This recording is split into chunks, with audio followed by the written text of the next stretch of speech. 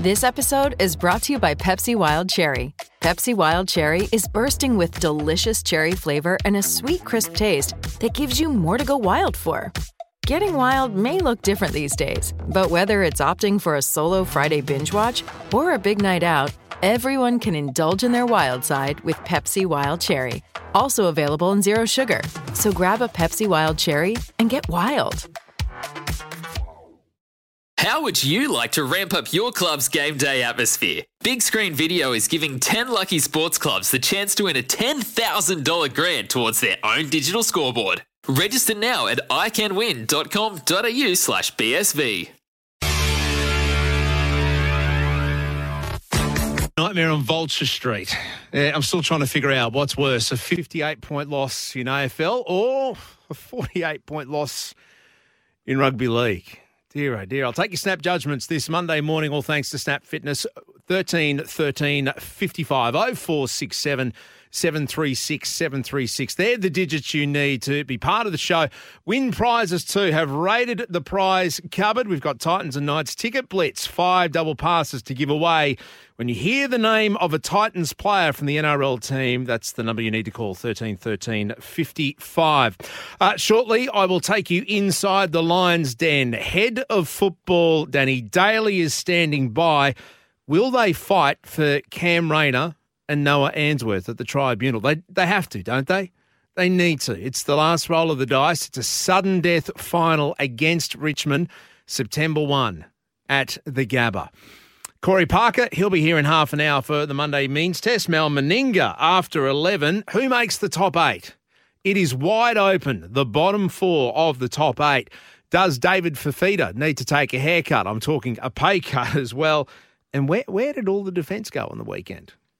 466 points, the most in an 16-team or 8-game history of the NRL.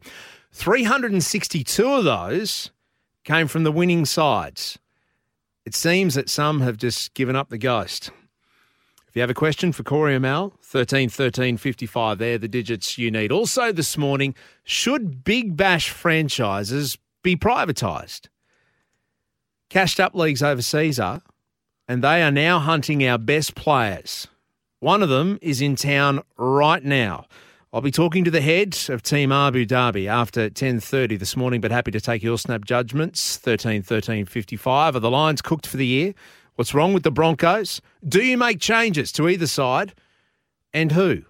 What will those changes be? Titans fans, what do you make of yesterday? 13 13 55.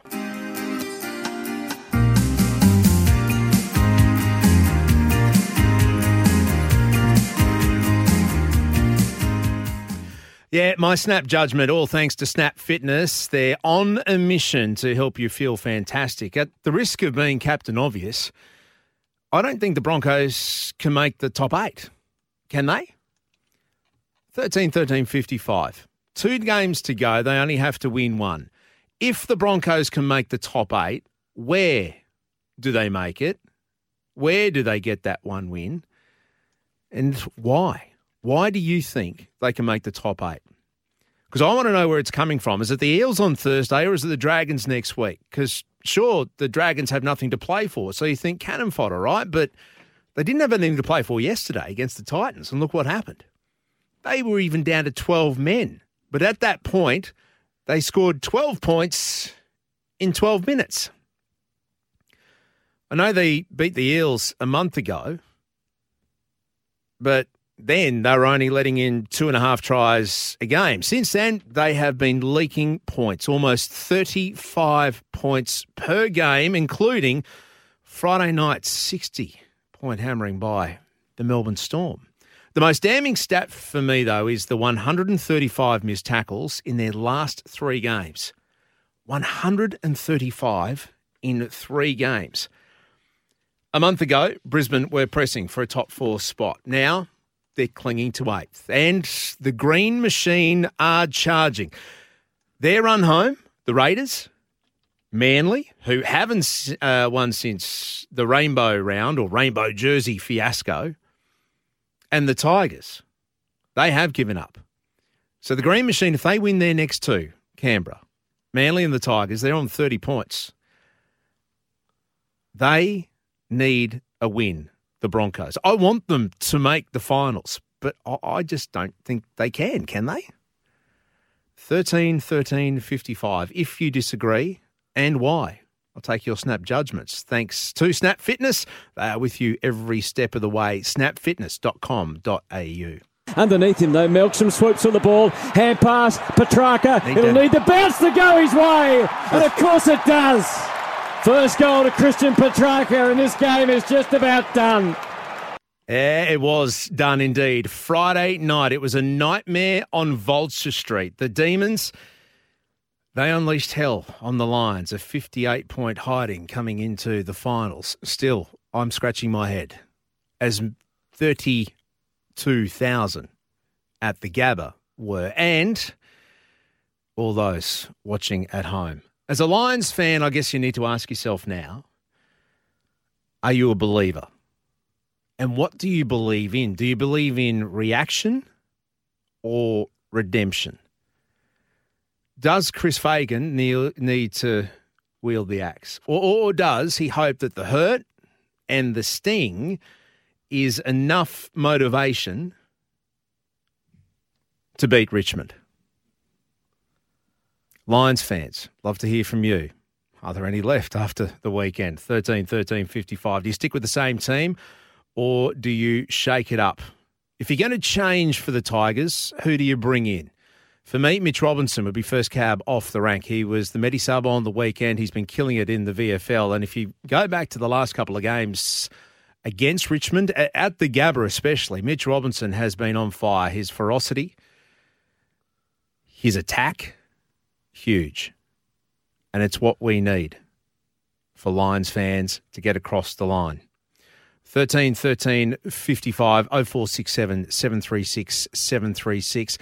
6 minutes past 9 this Monday morning. We'll get you inside the Lions' den straight after this. This is Mornings with Ben Davis. Call 13 13 55 or text 0467 736 736. Queensland's new home of sport. And kicks the ball forward. Brown makes the spoil underneath. Too easy. Melksham kicks another. It is a procession for Melbourne. Yeah, sadly, it was a procession for Melbourne at the Gabba on Friday night. It was a nightmare on Vulture Street. And after a long weekend of soul-searching inside the Lions' den, I'm glad to say their General Manager of Footy, Danny Daly, has been kind enough to join us this Monday morning. Danny, good morning to you. I saw you after the game Friday night. It's a tough one to move on from, isn't it? Yeah, good morning, mate. It certainly is. You don't go out to on a Friday night to play football and expect to be beaten like that. So, we'll review the game today and thankfully we've got a final series and then 10 days' time to prepare for. So, yeah, it wasn't a great weekend. No, exactly, and we do look forward, and I know we do look forward to hosting Richmond on Friday week at the Gabba. I want to get into that very shortly, Danny, but the elephant in the room, I've got to address this, and a lot of people are talking about it. Your captain, Dane, he's one of your best, he's one of your most passionate, but he's done the wrong thing, hasn't he? The club, along with Melbourne, addressed the issue on Friday night straight after the game, and the club made a statement on Saturday morning, and that's where it sits. And to be perfectly honest, from the club perspective, our opinion right now, or our goal right now, is just to make sure Dane's okay from a mental health perspective. He's obviously spent a weekend at home on his own with his partner, working through it. But from a club perspective, we put it to bed, and Melbourne accepted our apology on Saturday, and that's where it lies. All right, but you just answered my next question then. How's he going? That was going to be my next question. But conversations within the club, has it just been with him? Has it just been within the footy department, or has it gone higher? Oh, no, it hasn't gone higher. Again, we've just made sure that Dane's going okay. That's what we need to do as a football club.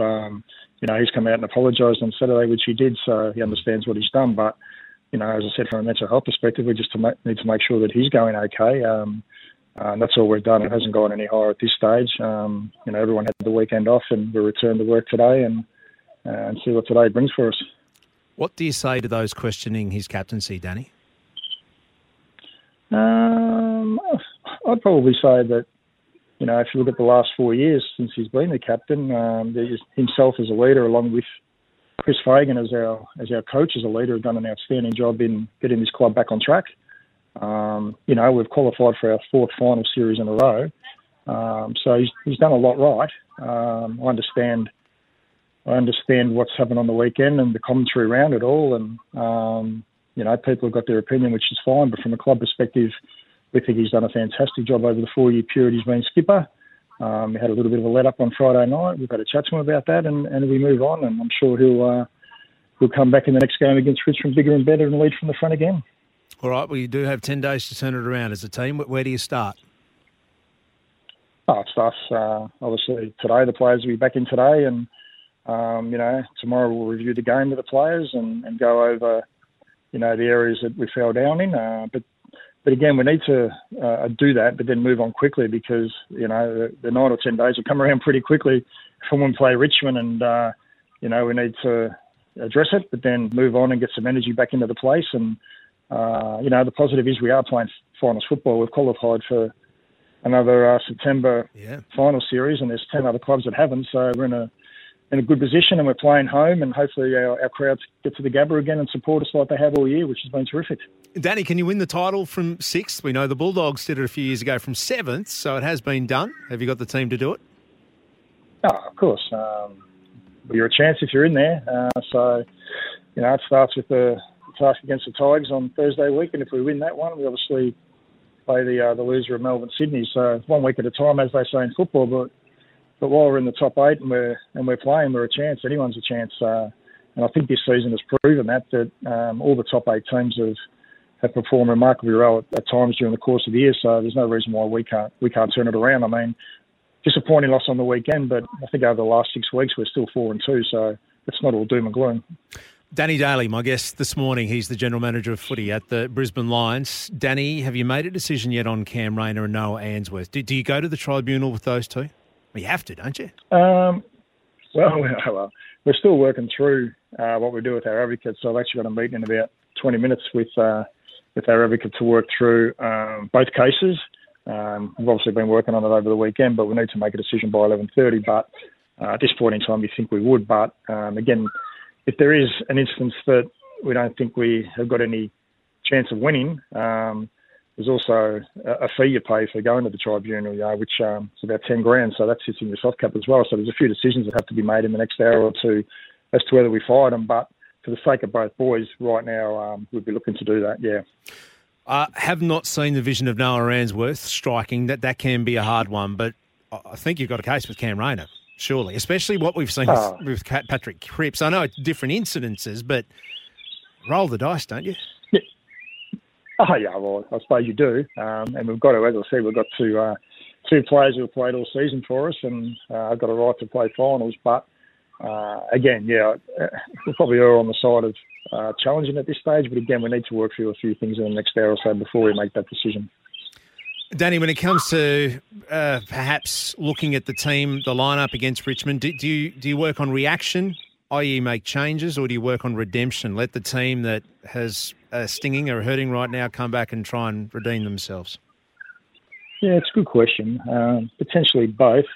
The beauty for us is that our VFL team going remarkably well. They went on the weekend against Casey, who were undefeated. So, we sit second on the ladder going into the final. So the boys got a home qualifying final this Saturday. So we've got some players in pretty good form in the VFL system. And, match committee, obviously we won't have till later in the week, but I'm sure there'll be a few things discussed. And obviously the two boys that we're talking about in terms of the reports will play a part in that as well, whether we might have to replace one or two of those if we're not successful. But we've certainly got some players in good form, and we'll decide all that and work through all that in match committee later in the week. Danny, before you took over this role as the General Manager of footy, you were head of strategy at the club. So the finals in the last 4 years, what have you learnt? What do you do differently this time round? It's a really interesting question. I mean, everyone talks about our final series, and probably rightly so at 1-5, but we lost 2 of those games by under a kick, and we lost some soldiers in amongst that. But I still believe that obviously the contested ball plays a big part in final series. That's what it's all about. So if we can get our contested ball game right on the day or on the night, whenever we play, it holds us in good stead. But I think that's a catalyst, and if we can control that part of the game, it's generally a good indication for us. You did that so well for the first half against the Tigers last time you played them. And do you take anything out of the fact that the last 2 times you've met at the Gabba against the Tigers, you've actually beat them, and one of them was in a final? Yeah, we have, and we will, and we'll look at those. And again, as I said, I think we went down to the G, and it was Richmond's home game, and they had 50,000, and they got them going a bit in the second half, and our fans do the same at the Gabba. They're like our 19th men, and we're so appreciative of them. So I think the Gabba, the last 2 times we've played, and we've come out and did exactly what I've been talking about. Won the contested ball, been able to give our forwards, ample opportunities going inside 50, and we were able to defend quite well. So, again, we should take some confidence over the last 2 times we've played them, and also in the first half against the last time. So, hopefully we can bring that on Thursday week. Danny, it's hard to believe that Kitty Coleman is only 22 and he's played less than 40 games, but he is such a cool, calm customer. He is the epitome of smooth. He's like Fonzie out there. He is a bit. Nothing worries him too much, Kitty, and he just gets on with what he does, but he's certainly come a long way this year. He's obviously had a couple of injury setbacks, which he's been out for 4 or 5 weeks at a time, but he's been able to come straight back into the side and just do what he does. So he's been a big positive for us this year in our back line, and helping the likes of Richie back there and Staff, etc. So he's one of the shining lights for us. After last year's final series, much was made of Joe Danaher being quiet, and he himself said, I need to have more impact, especially in these big games. Is that something the club is asking of him?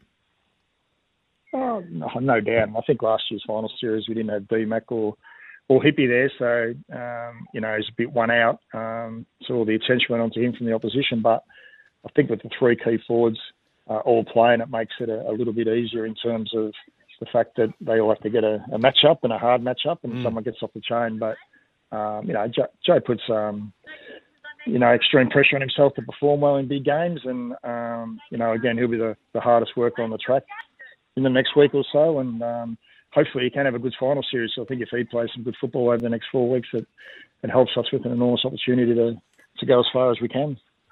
Danny, what's the week look like for the team? Because you do have an extended break, 10 days. Do you let them get away? Do you let them freshen up? Or do you bring them back in and go, right, we've got a bit of work to do? Well, the boys have the weekend off, and they'll have today off apart from injury clinic, where they'll come in and see where they're at. And then we'll get to work tomorrow, reviewing the game and get working hard on the training track on Tuesday and Thursday and possibly Saturday morning, and then go and watch our VFL team play in the qualifying final. And next week will generally be the same. Tuesday, captains run Wednesday and play Thursday. So we'll get a few sessions into the boys over the next 10 days, which will be good. Get some energy back on the track, get some excitement for September, and hopefully put our best foot forward. Do you trust the system, or do you have to reinvent it at this time of year after what happened Friday night? No, we'll trust the system. I think one thing we did against Melbourne, which we didn't do last time, was we were able to win the contested battle through the midfield and the clearance battle, which, we got smashed in the MCG game. But, forward of the football, we lost the contested ball, and Melbourne's defenders were just far too good. So, our system will remain. We just need to get better at the system. Danny, really appreciate your time. I know fronting up after losses like that are never easy, and you've been very open and honest with us. So thank you for that, and enjoy the next 10 days, because that's what it is, playing in September. As you said, there's 10 teams that aren't. Carlton are one of them, and you have a big job against Richmond next Thursday. No worries. Thanks for your time. I appreciate it. There we go. Danny Daly, the General Manager of footy at the Brisbane Lions. Lions fans, even the casual fan, what you just heard then, does that instill you with confidence? What did you make of Cam Rayner's tackle? I think there's every chance he's going to get off. It wasn't a sling tackle. The fact that Ben Brown has got up with the big mark and bleeding nose because he was slammed into the cricket pitch, or he went head first into the cricket pitch. Does Cam Rayner deserve a week for that? Noah Answorth, it was striking. That vision hasn't emerged yet. But Neil Bullen wasn't too well after that. Lions fans, your thoughts, 13 13 55 0467 736 736. We'll hit the open line very shortly. Some big news that happened over the weekend as far as Australian cricket is concerned, and it slipped under the radar a bit, but I reckon this will have significant ramifications going forward. David Warner, he's reignited his Big Bash career, almost a decade since he's played Big Bash. He signed a 2-year deal with the Sydney Thunder. So after the Test series are finished, he'll be available for at least 5 games, hopefully finals. Why this is such big news? Well, he's turned his back on cashed-up rival leagues, including the new UAE Emirates comp.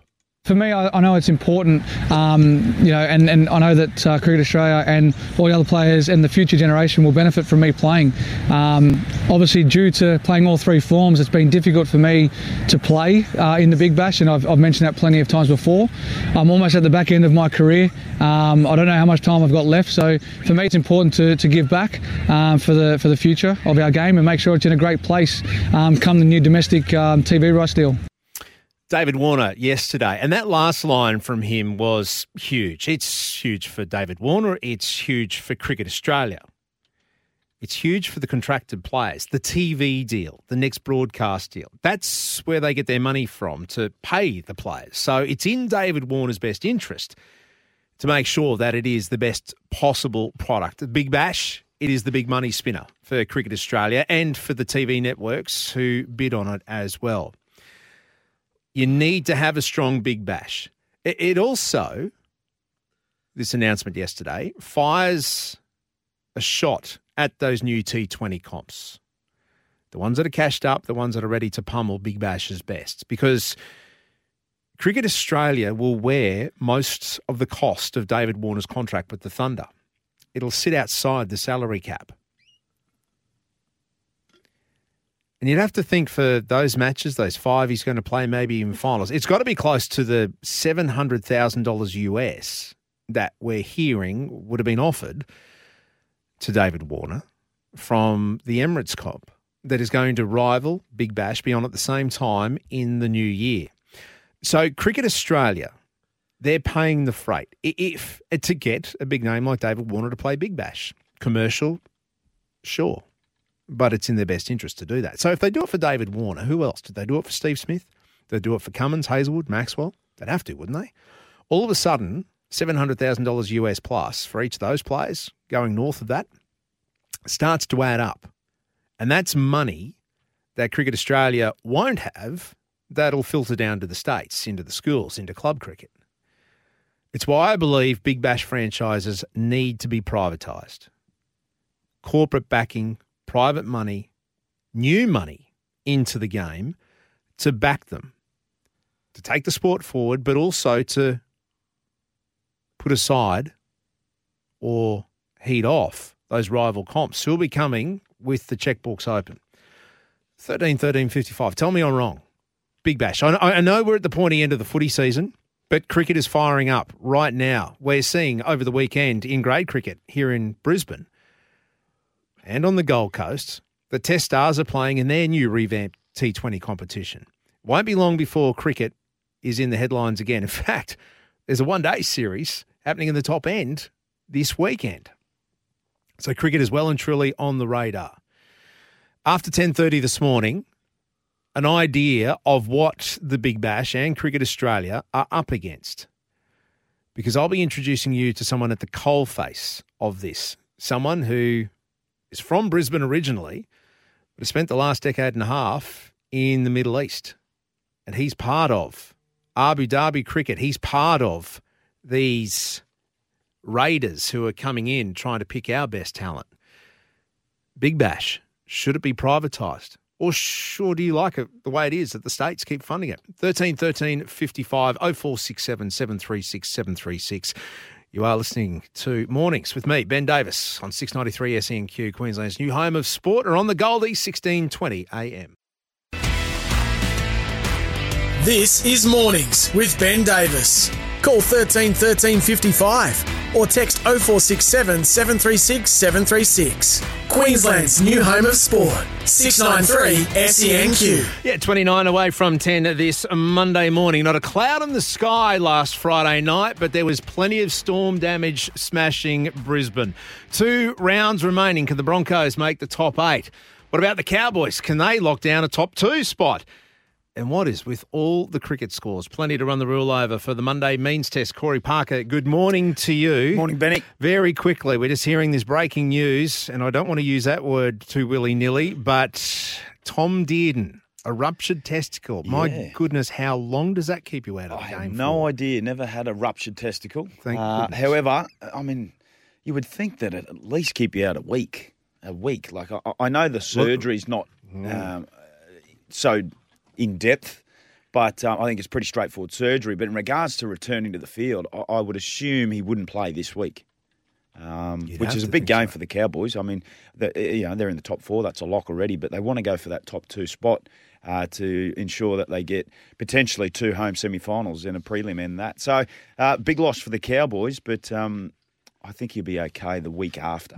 Week after, Dr. Parker has spoken. Gets the Bunnies, but then that's round 25 against the Panthers at home. It'll be a big game for the Cowboys up there. Well, we'll get into them in just a moment, but the Broncos, your old team, they're on the precipice right now. They certainly are. I mean, we touched on it every Monday in the means test in and around the Broncos' performances. And look, you go back to their performance round 19 against the Parramatta Eels, 36 points to 14. They were terrific. And a really good spot at that point. I think they were about 5th on the table, pressing for a top 4 spot. That was a month ago. Yeah. I just got the sense following that game they were thinking they were a little bit better than what they were. A fair bit of complacency coming into their game. The following week after that, they got beaten by the Tigers 32 points to 18. The Roosters 34 points to 16. They fell over the line against what was a pretty dismal Knights outfit last week, the week before last, 28 points to 10. Their litmus test, we said it here last week, was going to be up against the Melbourne Storm. 14 years. I think they haven't beaten Melbourne at Brisbane.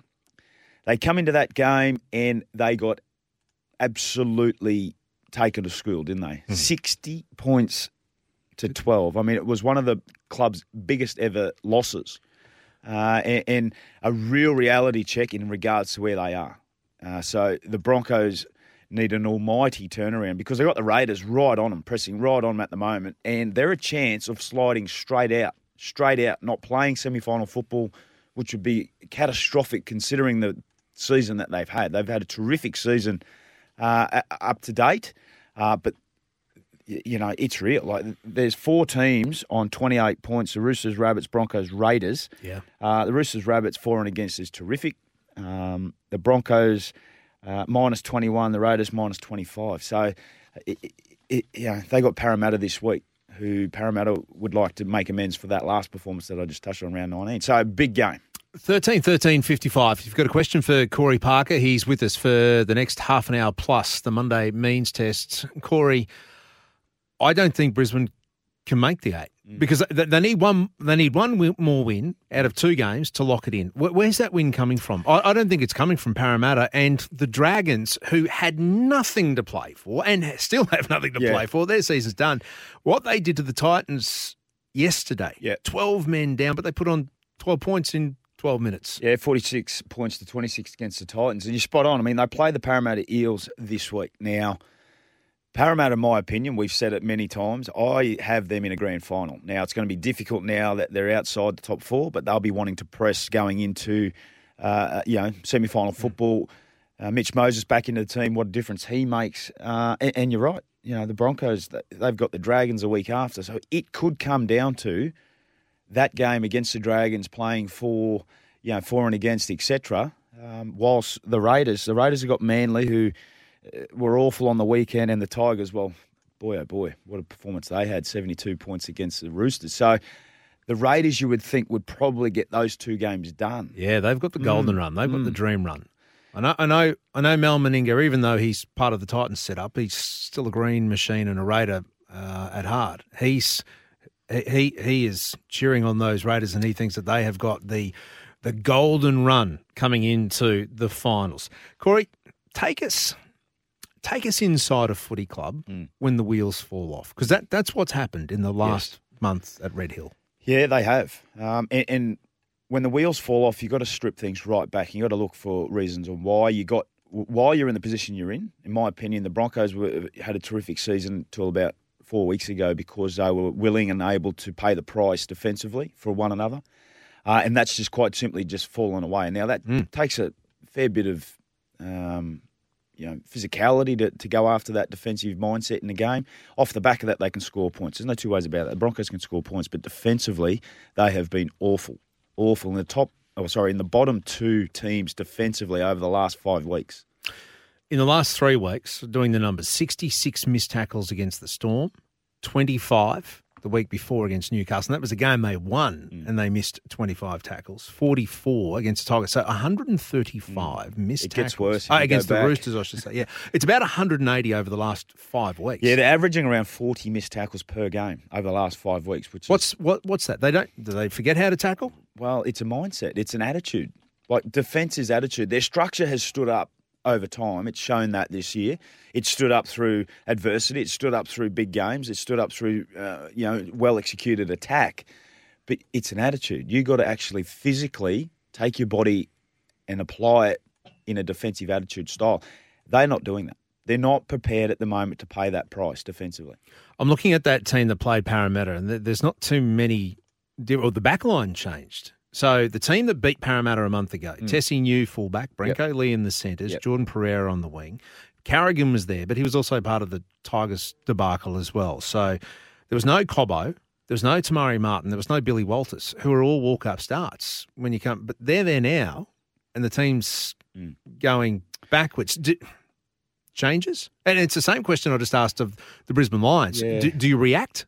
Or do you bring in redemption? Do you let that be a factor? Look, it's too far in the season to start reacting to those sorts of, to make drastic changes, particularly when you're dealing with your spine. I think Tamari Martin he complements the halves in regards to their attack. So I think he fits that bill. But it's not the individuals. It's collective buy-in from the group. So they, as we sort of touched on, this game against the Parramatta Eels, it could define their season, whether they are playing semi-finals or not playing semi-finals. It's a huge, huge game. And just limping into the finals, in my opinion, is not success.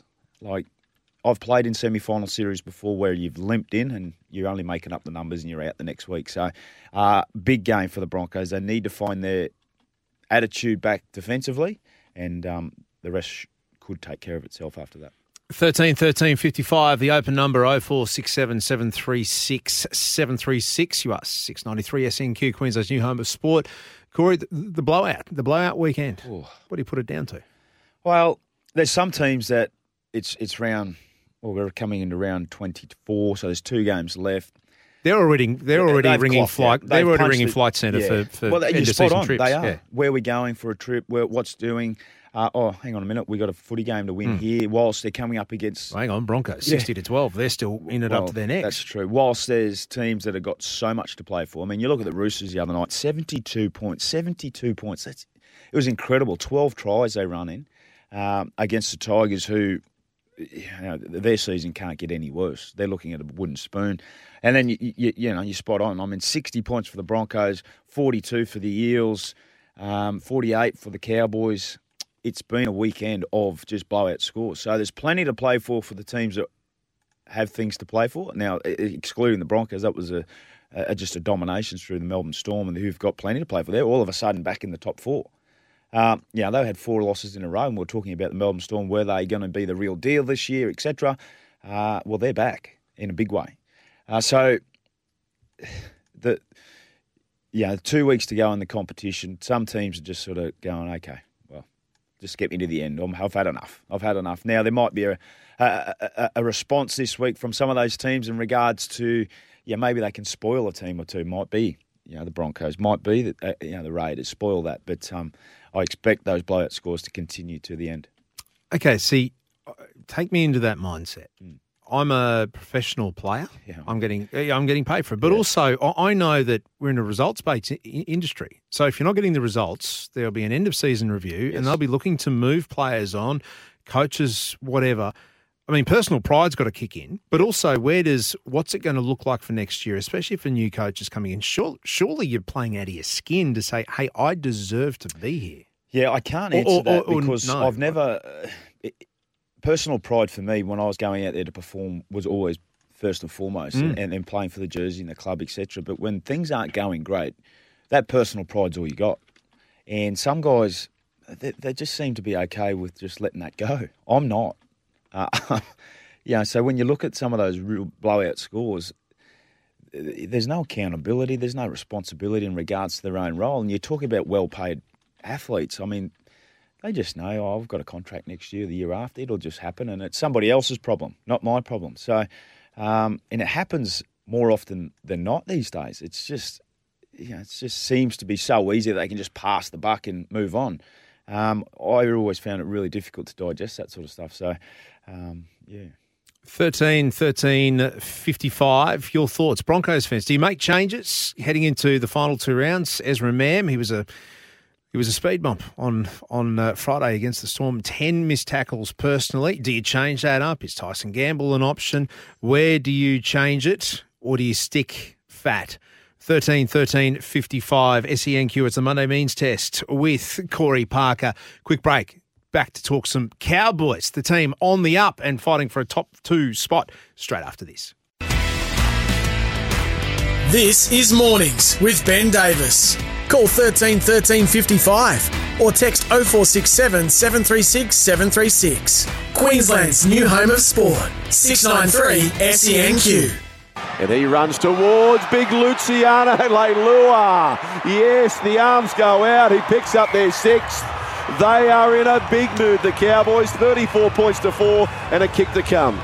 Yeah, Luciano Leilua, one of the buys of the season, a pick-up halfway through. The Cowboys would go on against the Warriors 48-4. One of the blowouts. Corey Parker, my guest, as he is every Monday morning for the Monday Means Test. Corey, we know Luciano has been fantastic. Another 140-odd metres, or just under 140-odd metres, one of the leading forwards outside of Jason Taumalolo running. But it's their defence that has just been, or will be, the cornerstone to a premiership run for them. Yeah, certainly will be. Their defence second best in the competition behind the Penrith Panthers. I mean, it has stood the test of time. Their application in regards to the finer points or the small areas of the game has been exceptional, and hats off to the whole group and also the coaching staff because they were awful last year.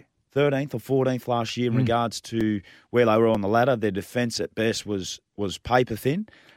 It's been priority in the off-season. They have worked extremely hard and they're bearing the fruits of that now. I mean, there's at the moment, what are they, third on the ladder, potentially could finish second, which would be huge for the Cowboys if they're able to get a home semi-final week 1. And if they can win that, they'll be looking at a prelim final in North Queensland. So, congratulations to the Cows. They are flying at the moment based on their defence. Yeah, imagine that. A home final in Townsville if they finish top 2.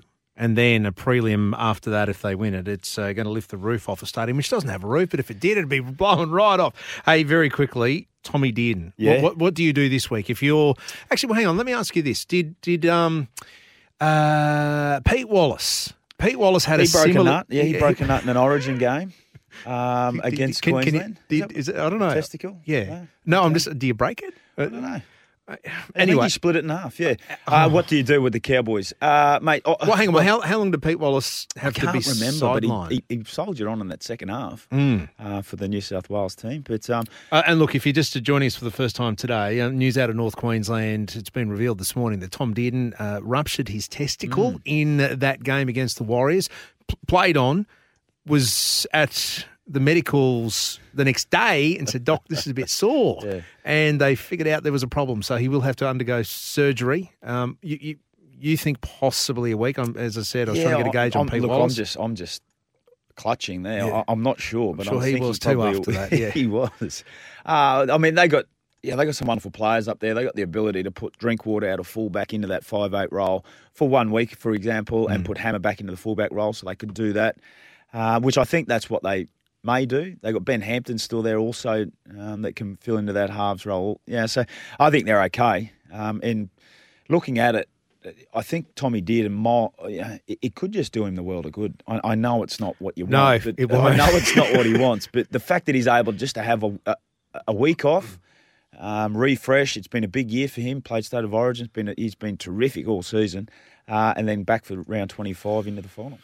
All right, one of Pat and Heels' loyal listeners, Cuzzy Bros, on the line. Cuzzy, morning. Hey, how are you? Very well. Talk me through Tom Dearden's injury. Right. You want to shed some light on this? The most famous thing that I've ever heard of for a scrotum injury, it's had 1.6 million hits on YouTube, right? It happened in 1986, All Blacks and France, in France, and the match was really brutal. Buck. Right? It's actually called the Battle of Nantes, where it was played at, right? So Wayne Shelford was number 8, right? He's become a famous All Black captain, never to lose a match while being captain, right? But anyway, it was known back in those days that the French were on the gear, like amphetamine usage. And hang on, steady on. We don't want to get ourselves into too big a trouble. No, not being in trouble, because there was actually a complaint made to the IRB about it, and they took some action on it. So anyway, what happened was he got trapped in the bottom of the ruck, right? The first thing that happened to him, he got kicked in the head and he lost teeth, right? He still kept on playing, right? And then later on in that match, he was at the bottom of the ruck. He got kicked in the groin, right, by a French boot, and he kept on playing. He got a squeezed bottle of water and squeezed it down there and kept on playing. So he played for the rest of the match, and he was in the change rooms afterwards, and, after a pretty hard match, and dropped his pants to go for a shower, and the other players went, "Holy dude, look at that!" And they were actually, testicles were actually hanging out of the scrotum. Oh! He went upstairs and got stitched up. He kept on playing. Oh, yeah. I was about to say there's some tough nuts out there, but I just did. There's some tough characters out there, Cuzzy. Thank you. Yeah, Wayne Shelford. Buck. Chris Flannery did it. Peter Wallace has done it. And now poor Tom Dearden has got to go through it, Corey. Yeah. I think right now, while we just take a deep breath, we'll take a break and a couple of deep breaths and reset on the other side of this. This is Mornings with Ben Davis.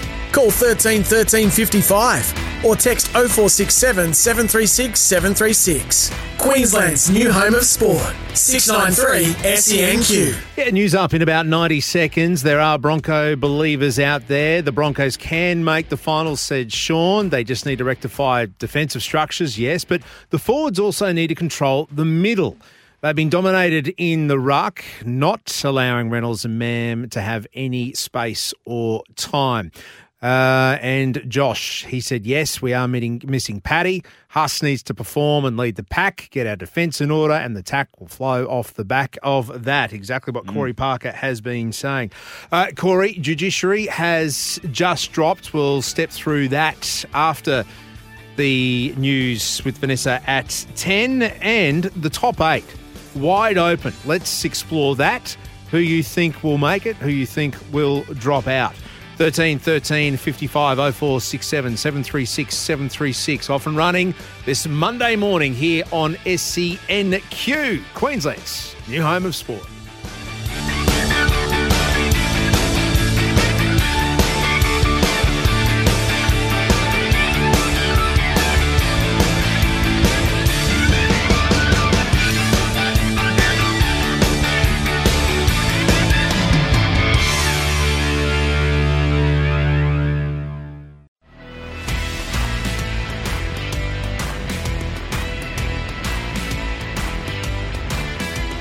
Now on SENQ 693 AM. All the news and views from a big weekend in sport. Mornings with Ben Davis. Yeah, thanks for your company this Monday morning. Top of 21 degrees. We're heading for. We're knocking on the door of 19 right now in Brisbane, the best city, the best state, the best country in the world. We have tickets to give away to in the next 2 hours. It is a Titans and Knights ticket blitz, 5 double passes to give away. When you hear one of the Titans NRLW girls jump on the air, you need to jump on the line. 13 13 55 to win. The first 5 callers through will be heading to Robina for this weekend. It's a Sunday double header. Corey Parker, Titans and Dragons over the weekend. I know you tipped the Titans. So many did because of the way they played the weekend before. But what did you make of what you saw there down in Wollongong? Well, it's just sort of been the tale of their season, hasn't it? I mean, 26 points they scored, but they let in 46. And at different parts in that game, they look very good. But it's just the inconsistencies that they're able to keep that standard over an 80-minute performance, which is why they languish around 14th to 15th spot. So, look, I've said it before, the season can't finish quick enough for some teams, and the Titans being one of those. So they're going to look to try and finish with a bit of a positive. Last week was a good step forward in regards to that. Again, failed against the Dragons in Wollongong yesterday, but 2 more remain.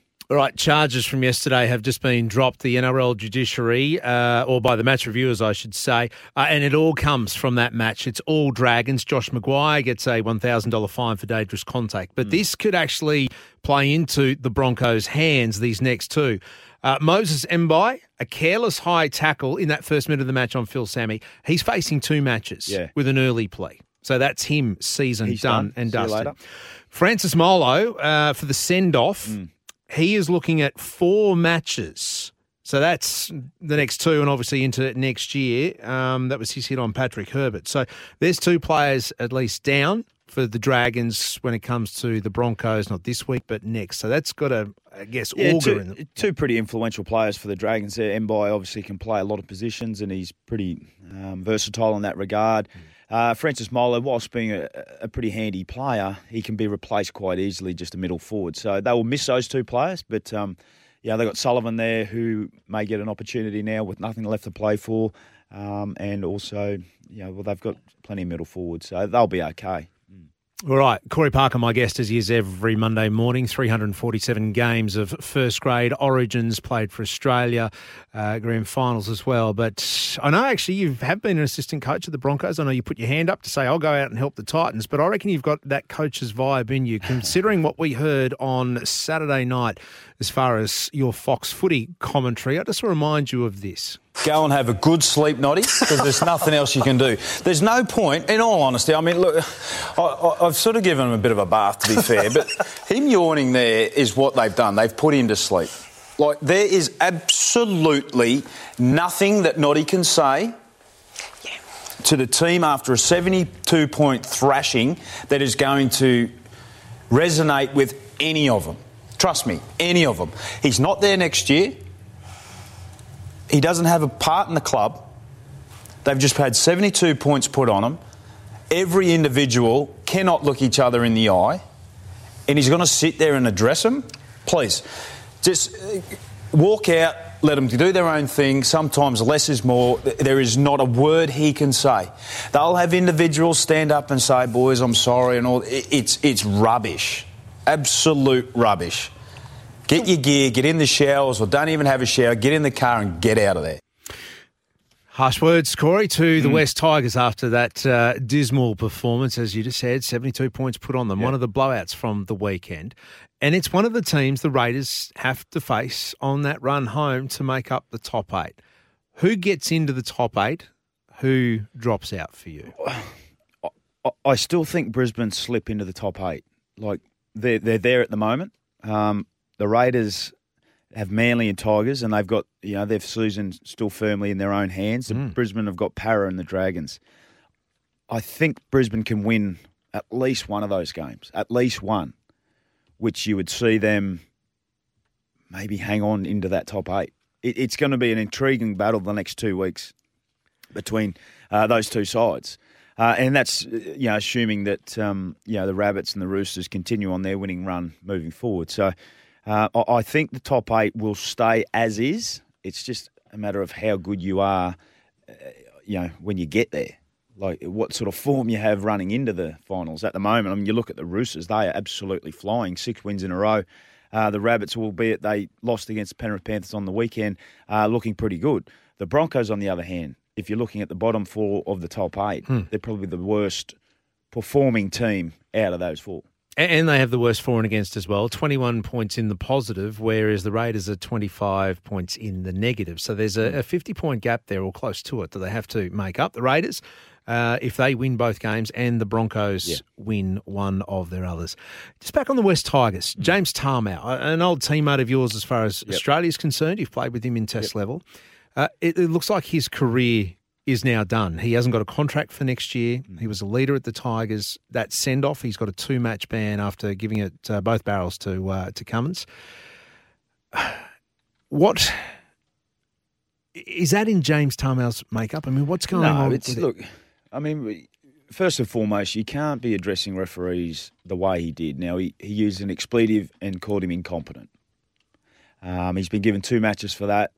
Highly frustrated, 72 points, captain of the club, been through a lot, and he just let, for a moment in time, they just got frustration get to him, and that's what he said to the referee. Does that highlight where West Tigers are right now? Yeah, without doubt. They're all in limbo. They're zombies, basically. A coach that is not going to, as you said, not have any impact, not going to be there next year. Yeah. So what do they need to do to be relevant again? They need to get to the off-season quickly. And I said it on Fox League the other night. I mean, Tim Sheens and Benji Marshall, if they haven't already, need to get that group in front of them and address them that every one of those players is playing for their future. They need a complete change. Whole business model is not working. It hasn't for over a decade. Have not played finals for over a decade. Luke Brooks, who's the half there at the moment, who's injured, has never, ever played in a semi-final game. Ever. Wow, that's telling, isn't it? David Norfoluma, who's now gone across to the Storm, will play in his first ever final series. It's just so hard for me to comprehend. So them as a club hasn't worked. So whatever it is, they need to go from the coaching system, from the defensive structures, right through the whole thing with a fine-tooth comb and change it. And if they don't change it, they'll continue to get what they're getting. Now, for Tim Sheens and Benji Marshall, who are going to be the coaches moving forward, Benji's going to be the assistant and then go to the head coach, needs to eat, breathe, and sleep defence. They just do. So Benji was always an attacking player. Tim Sheen's always very innovative in regards to how he wants to attack, not so much the defensive mindset. Now, you look at the Cowboys and what they've done. They changed all their approach, second best defensive team in the competition, sitting second. And they didn't really change too much personnel, the Cowboys, did they? Well, they brought Chad Townsend into the group, yes, who's a change. But you're right, no, they didn't. And Luciano Leilua has come into the team late. Mid-season, yeah. But outside of that, it's been collectively the same group. And it leads me to think that surely Tigers players, and any player who's sitting down the bottom, the Titans are the same, Bulldogs, that you know that you're under the microscope. You know you're under the pump. There's a new coach coming in, maybe not in the Titans light, but there's new coaches coming in the Bulldogs, new coaches coming in the Tigers. Surely you want to put your best foot forward to impress, to say, keep me here. Yeah, well, you do. But some players are already on multi-contracted deals, so they know that they're there. They're content. They're complacent with where they're at and what they're doing. Is that the issue? Well, yeah, it is. It has to be, because otherwise you would be playing for your life. Because essentially that's what it is, right? They're playing for their futures. As you just touched on, James Tarmow doesn't have a future in the game. No one signed him. But some of these players are just happy with collecting their next paycheck and not on their performance. But for the Tigers, and the Titans for that matter, they need a complete change from the whole foundations. And it's got to be around defence. Let's open Pandora's box, and it's a conversation we continue next week as well. But just on that, multi-year contracts, players are comfortable, players are settled. Does there need to be some sort of performance clause put in there, Corey? Does it need to be an issue where, yes, there's X amount of money guaranteed, but to get your full whack, you actually need some KPIs? Yeah, well, it's a difficult one, right? Because from a player's perspective, you're only in the game for 10 to 12 years. And I totally get that. Period, yeah. So you want to try and secure an income through that time. But from a business point of view, there's high risk involved, right? You get given a salary cap. Some teams, spend that salary cap quite heavily on a few players, and the risk that goes with that is A, an injury, or B, form. And we've seen at different stages highly paid athletes, like rugby league players, just quite simply not delivering. So that's the risk you do take also. But then on the other side, you see players that sign one-year deals. Like I remember Sonny Bill used to sign one-year deals, which for me wouldn't sit well because I like to know that where I'm going, what I'm doing. Yeah. But some players are okay with that, and they back their ability and they back that they can perform and then the next year do it again. So it's an interesting one. Daly Cherry Evans, 10-year deal. Taumalolo, 10-year deal. You just like to think that with the coaching staff that you have and the foundations of your club would ensure that the individuals would continue to consistently perform at a high level. Would you be open to a guaranteed part of your contract? So at least you know this money is coming in. But there may be... You wouldn't find a player, nor would I, as a player, sign a deal with KPIs. Well, and I know that's hard to build around. Yeah. But surely that's a quick fire way of stopping what we're seeing. One way of doing it, I suppose, if signing player A for whatever reason for $500,000 and they're happy with that, okay. But you throw a KPI in there that says, okay, if you hit this, and this, we'll give you an extra 100. Yeah. Well, then it's a bit different, isn't it? Maybe that's an incentive. I mean, I think Kevin Walters has some KPIs in his contract. If the Broncos play top 4, he gets an extra 50. If they play finals, he gets an extra 25. If they do both, he gets 75, something like that. So maybe there is something in that. It'd be interesting to see everyone's take. I know there used to be, and maybe there still is, the performance of making rep teams. If you get picked for Origin, you get a bonus, you get a bump. Yep. And then this is where teams get in trouble with the salary cap. Yeah, the Broncos fell into that sort of trouble a long time ago. There was a heap of players that sort of had those in their contract, and they're easy sort of sign-offs from a club's point of view that maybe gets a player over the line. Then all of a sudden, some injuries go down and clubs are giving up 5 and 6, 7, 10 players, and all of a sudden they're over the cap. So interesting point, though. Interesting point. Interesting to see. Because if you're making a rep team, you're playing well. Yes. If you're playing Origin, you're in great form. So it's a win-win for the club. But does there need to be more than that for those players who aren't eligible for Origin? Yeah.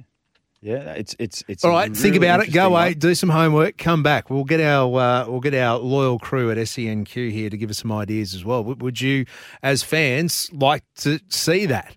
13-55. I know there's a big whack in reality. Again, put it back to your own situation at work. If you're on $60,000 a year, $70,000 a year. Oh, but you're only guaranteed 50 unless you hit these bonuses or hit these points. Could you cop that?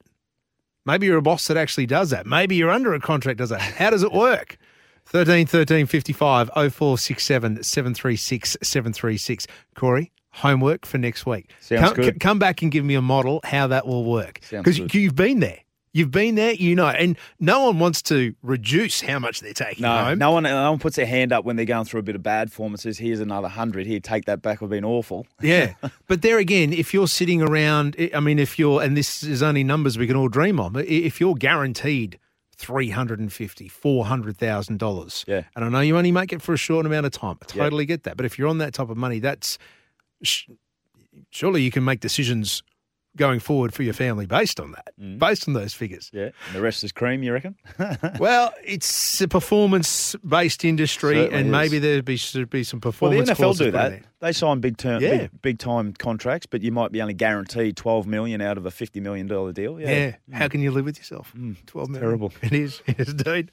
Corey Parker, catch you next Monday. Good luck. Good luck with that homework too. 13-55. Love to get your view on it. SENQ 693 or 16:20 a.m. on the Gold Coast, Queensland's new home of sport. 18 minutes past 10. This is Mornings with Ben Davis. Call 13-55 or text 0467 736 736. Queensland's new home of sport. 693 SENQ. Andrew, thank you for your text. Yes, BBL should be privatised. That was it. Very clear cut and simple. In the next 10 minutes, we'll be catching up with a man who knows about the privatisation of cricket competitions. He is based in Abu Dhabi, Brisbane boy originally, but is the head of Team Abu Dhabi, who plays in the T10 competition over there. Their leagues are all privatised, all private money, which means that local cricketing body, like Cricket Australia, for example, doesn't have to fund them. And that's what we have here in this country. But then they now have to compete with these rival leagues. We'll find out how big a competition that is. We'll find out how deep the pockets are. And perhaps Chris Lynn's movements, because it's the reason why he is here in town. We'll do that in about 10 minutes' time. But now it is time for a sport update. Alyssa Smith, good morning to you. Good morning to you, Benny. Oh, wow, so much happening in the world of sport. Let's start with golf. Patrick Cantlay, he's defended his BMW championship since last season. He claimed a one-shot victory to retain the title. How good. He got a great bounce on the 17th hole that helped him set up a short birdie and led to a 2-under 69, just enough to beat fellow American Stallings, I should say. Yeah. He cut it at 69. Yeah, and he was the one to catch, wasn't he, heading into this final round? Adam Scott finished 10 under, tied for fifth, up and down round for Scotty, but he needed an up and down on the 18th, didn't he, to make sure he was going to be playing next week into that top 30 coming into the championship. So that's good news for the Queenslander there. And as I said earlier this morning, it actually gives us hope as Queenslanders as far as footy's concerned, because we know Queenslanders can do anything, right? It's a long bow to draw, yes. But I'm tapping into Broncos, I'm tapping into Lions, heading into and towards the finals as well.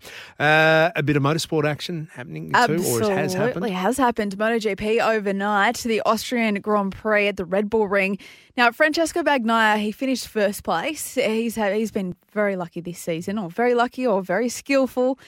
He's had several top podium finishes. Fabio Quartararo finished in second. Aussie Jack Miller, he finished in third once again. He's been on the podium in third spot several times this season.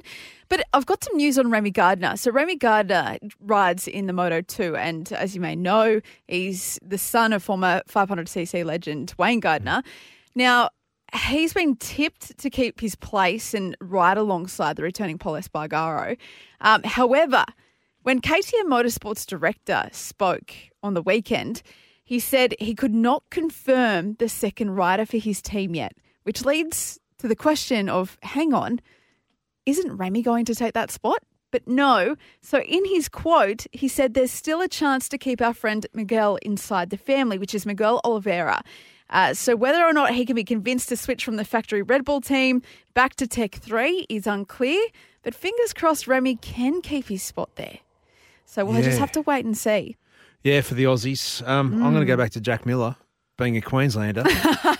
Boy from Townsville. Yeah, there absolutely. We go. I'm starting to feel a little bit better after the weekend, because Queenslanders on the search. Did you watch any of the supercars yesterday? I did. Maybe we need to turn our attention not so much from AFL and NRL. Maybe we need to focus more on motorsport at the moment. Well, Queensland-based team. I mean, the Red Bull Racing Ampol team there, based at Banyo, SVG, Shane Van Gisbergen. He has opened up a whopping lead hasn't after he just? Sandown. He's a Kiwi, though. He's not a Queenslander. No, we're going to claim him. We'll claim him. He lives here. Yeah, we'll claim him. Yeah. Nonetheless. He outlasted Will Davison. He recorded his 16th win of the season, which now equals... And now, of course, Craig Lowndes' haul, which was set back in 1996. He's still got 2 more race wins to go to equal Scott McLaughlin. So there is still 8 races left, so he can do that. But yes, as far as the championship standings go, he's 500 points ahead. So you would say that he is tipped to take it out. You can't see him not winning it this season.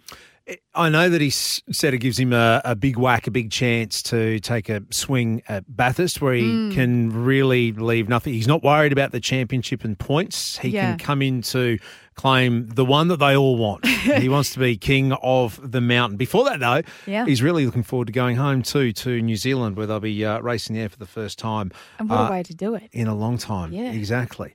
All right, listen, I'm going to let you go. As we do that, actually, let's hear from the man himself, SVG, on that win yesterday. Thanks, everyone. Thanks for coming out and supporting us. Hopefully that race was a bit better to watch. It was pretty cool in those first few laps. What an awesome battle. And shame Anton got damaged and we couldn't all fight it out. But so stoked for the team as well. Double podium. Congrats to Brock and Red Bull Ampol Racing guys. What an awesome weekend. Thank you.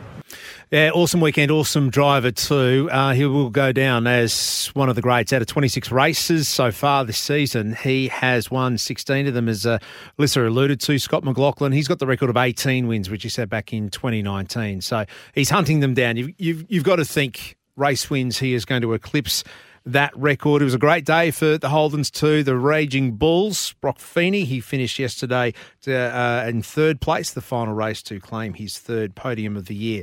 Now, I'm just thinking, it was his 70th title win, or 70th race win, I should say, for Shane van Gisbergen. He's only the fourth driver in Supercars history to do that. So he's in rarefied air. He's up there with the team boss now, Jamie Whincup, Craig Lowndes and Mark Scaife. Only four drivers to have won 70 races in their career, and he joins the likes of those three. How good. Off to New Zealand next, which he'll be very, very excited about. Over the weekend too, we saw the duel in the pool be reignited. This is Australia v America, the United States in swimming, the two superpowers of world swimming. And it was in Sydney. It's a multi-race format event. There's point systems. They do weird and wonderful things like 50-metre medleys, and they just tell you what stroke you're going to do before the race starts. So it is sort of built around crowd entertainment and crowd fun, but we had a chance to win it last night, but Australia went down again, 283 points to the US's 309. But I tell you what, it was good to see too. A lot of our Commonwealth Games swimmers backing up. Emma McKeon was leading the charge there, but Shayna Jack back into the pool after Birmingham, and she took out, the 3x50 metre freestyle. See, again, 3x50s. It's such a weird and wonderful race, but she took that out.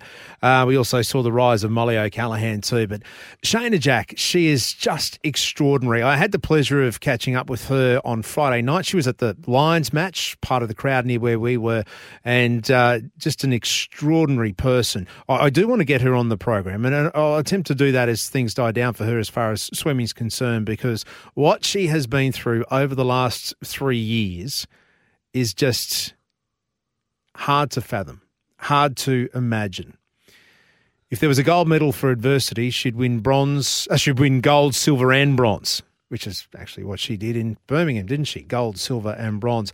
Not only to overcome the drug saga, what her family went through, what she went through, but then to break a hand leading into Birmingham at the Worlds, to come home, have surgery and make that. I mean, this is one extraordinary athlete, and she's sitting right under our noses as well. Congratulations, Shana. Congratulations to all the Aussies too, but sadly the duel in the pool is headed back to the States.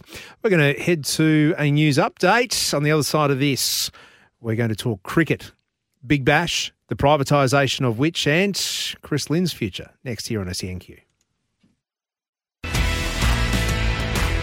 This is Mornings with Ben Davis. Call 13 13 55 or text 0467 736 736. Queensland's new home of sport. 693 SENQ. Yeah, 26-11. We've still got those tickets to give away to the doubleheader down at Robina this weekend, the Titans and Knights. All you need to do is listen out for one of the Titans NRL players to say g'day and give you your cue to call. We'll give away the tickets to the first 5 callers coming through. Mentioned a little bit earlier in the program, David Warner has signed on for Big Bash for the next 2 summers.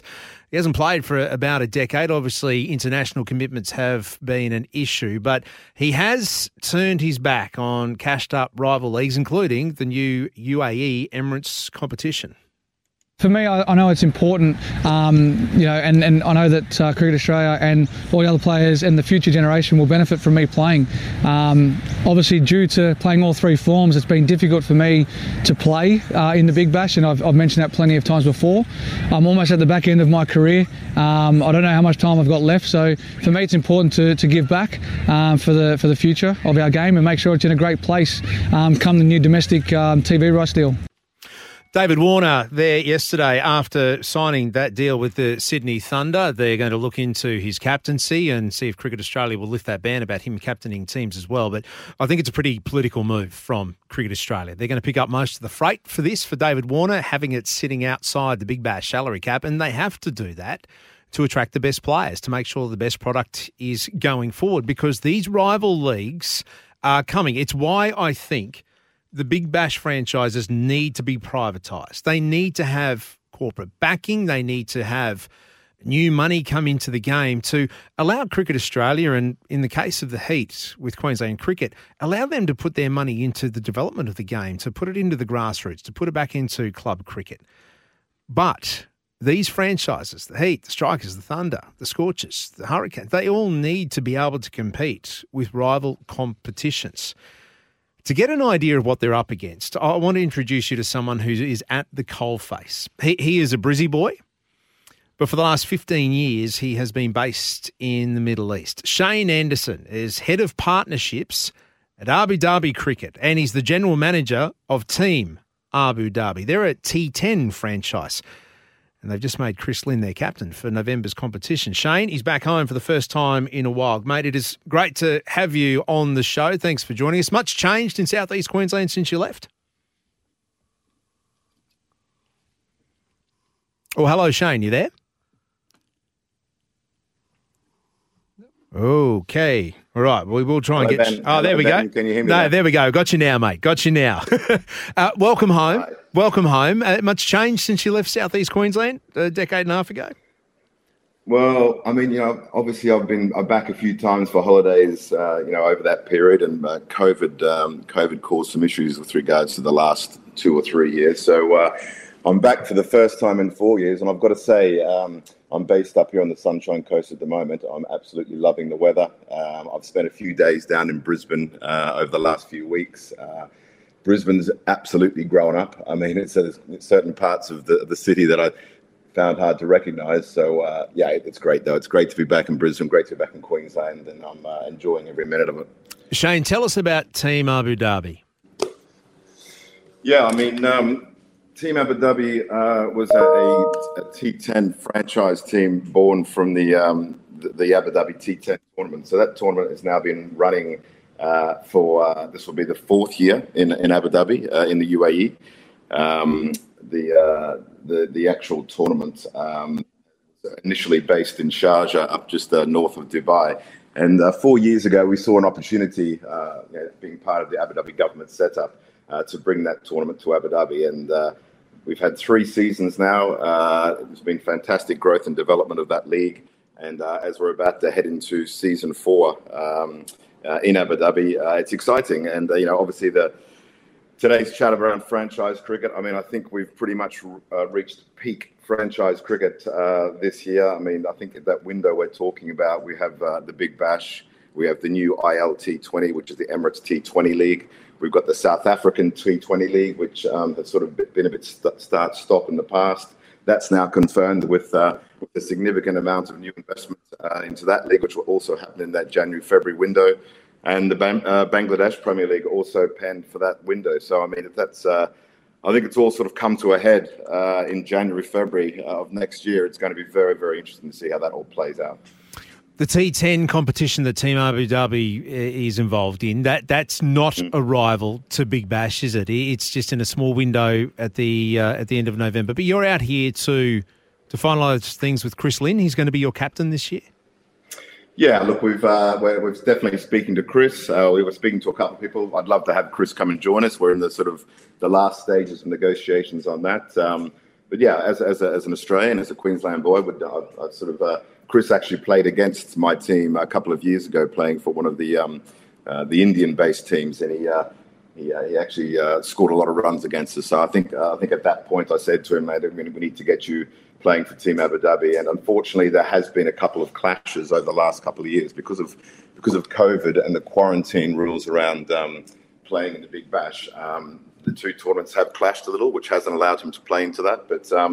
This year, there's definitely no clash, no quarantine rules, and so he is available, and we hope to make an exciting announcement about that over the next few days. All right, and I'm glad you went down that path, because that's the thing. It's almost on an evil playing ground now. We know the last couple of years have been hard globally to get around and move, and players have been reticent to quarantine, wherever they may be around the world. And Shane, your background is in sports marketing. You've worked with FIFA. You've been around ICC World Cups. You've had the IPL come to town in Abu Dhabi, and you're part of the world. When you see the Big Bash still being funded by Cricket Australia, and everyone else is privatised. What's your immediate thoughts? Yeah, I mean, it's a very interesting question. I think the Big Bash is a fantastic product. I mean, I'm a huge fan, watched it for many, many years. Obviously, there has been murmurings around the last few years that there's, it maybe goes on for a little bit too long. Obviously, there's a lot of competition now, particularly coming up with regards to the big international stars, and they're, almost getting into bidding wars with, with some of these other franchise leagues. And I think that's obviously going to come to a head this year. And I do feel a little bit for Cricket Australia because obviously it's run by the domestic association. They do have limits on what they can do, and obviously it's a fair comment when you hear some of the players coming out, some of the Australian domestic players saying, "Look, we feel a bit, we don't feel overly comfortable with the fact that an AB de Villiers or some of these big international players are coming in on $300,000-$400,000 contracts where obviously the Australian players aren't being offered that sort of money." So it's difficult. I mean, and to give you a good example, one of the most sought after sort of T20 international players, Andre Russell. I mean, he's sitting back now, and he's got 3 big T20 franchise leagues all chasing his signing. So it really is coming down to a bidding war. Him and his agent are sitting back, sort of licking their lips, thinking, "Well, let's wait and see what the biggest offer that comes in," and that's, I guess, which puts Cricket Australia a little bit on the back foot, and which leads to your conversation with regards to the privatisation of the Big Bash, and it seems almost inevitable. Shane, is it sustainable then? I mean, how big a threat are we talking that the ILT, which seems to be the main rival, how big a threat is it to Big Bash? Look, I think with regards to the sort of money that's going to be on offer to some of these players, it's a huge threat. And don't underestimate what they're doing in South Africa also. We've had a couple of the IPL teams buy into the South African franchises as well. So there's talk around some big money being thrown around there. So I think, as I said earlier, I think it's really franchise cricket's going to come to a bit of a head over the next couple of months. And it's really going to come down to a bidding war. And again, you talk about sustainability of some of these leagues, and I think maybe some will come and some will go. But I think, we're going to know a lot more over the next 6 months with regards to what the landscape looks like moving forward. Shane, can you give us a ballpark? What type of contracts are we talking about? What type of money is on offer here? I mean, I'm just going on what I read in the media, I guess, which you also see. But there's talks of some of the top players in the South African league being offered $500,000 for a 2-month tournament. We've seen the sort of money that flies around in the IPL. I'm sure the Emirates T20 League, which I'm not personally involved in, we're just the host venue inside Cricket Stadium in Abu Dhabi for that one. But I'm sure we're talking the same sort of money. So. Yeah, I mean, and the other attractiveness to some of these international leagues is that there's no quota on the amount of local players that are required to have in their team. So when you've got the ability to open your batting with Andre Russell and Owen Morgan, for example, or a Liam Livingstone, and you can fill your team with some of the best international players in the world. Again, that gives you a little bit of a head start against some of the domestic leagues that have quotas with regards to the domestic players involved. What about your league, the T10 one? What are the top players' contracts ballpark? Look, we're a different league. We're one of our USPs, and the reason why the players love playing in it is because it's very quick. It's all over and done within sort of 12 to 15 days. The players come in. Obviously, the T10s are shorter formats, so they're 10 overs per side as opposed to 20. When we do our numbers and we sit down, we put our commercial deals together and on a pound for pound basis and on a daily rates, we're right up there with the other leagues in the world. But you can do the math yourself to work out. If you're playing for 2 months in the Big Bash and you're required there for that full 8 weeks, playing every couple of days of cricket, then it's quite a commitment. So I think the real sort of USP to what we do, and we're the only ICC sanctioned T10 league in the world, is that it's quick. You're in, you're out, you're earning your money, and you're moving on to your next venture. I know you're here to speak to Chris Lynn and hopefully formalise something for him or with him for the T10. Any idea about his movements after that competition, where he might be going Big Bash wise or not? Yeah, I think you just need to pick up the Courier Mail, Ben, to find out all the information. I think he's on the back page almost every day over the last couple of weeks on that. So look, I know Chris and his agent are talking to a lot of different parties. Chris is also a very passionate, Australian, and he wants to.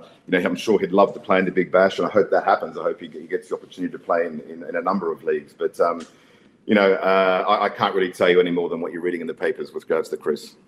Very straight bat there, Shane. I believe you are noted for that, so I really appreciate it. Appreciate your time too. I know. Yes, this is a business trip, but you're also getting home to see friends and family as well. So you enjoy that sunshine up on the sunny coast, and we look forward to seeing what transpires for the Team Abu Dhabi in the T10 before Christmas and then beyond. Appreciate your time. Thanks very much, Ben. Here we go. Shane Anderson, the GM of Team Abu Dhabi, just at the coalface of what is happening in other competitions, professional competitions around the world. Privatisation. It's why I see a tipping point, not in the next few years, but right now for the Big Bash. Because that TV deal that is coming up that we heard David Warner talk about, Big Bash is going to be front and centre of that, and they want to be able to attract the best players. You just heard some of the numbers being thrown around, and when the Big Bash salary cap is at $1.9 million per team, it's very hard to compete, extremely hard to compete. And you don't want Cricket Australia and the States to be paying overs and to having to foot that bill. Privatisation, Big Bash. Are you a fan? Would you like to see it based on what you just heard? 13 13 55 0467 736 736, especially if it means for fans getting the best players in front of you at the Gabba or in your lounge rooms. 13 away from 11. We'll hit the open line straight after this. This is Mornings with Ben Davis. Call 13 13 55 or text 0467 736 736. Queensland's new home of sport. 693 SENQ. News up in about 7 minutes' time. It was almost a week ago that Mal Meninga, who we know is an immortal, also proved to be a little bit of Nostradamus. Take a listen. Just looking at the top 8 at the moment, it's the Raiders are still a chance, mate, So, you'd be happy with that too. They are still a chance. Week to week. Yes. Sorry? They're still a chance. You'd be happy with that, the Raiders.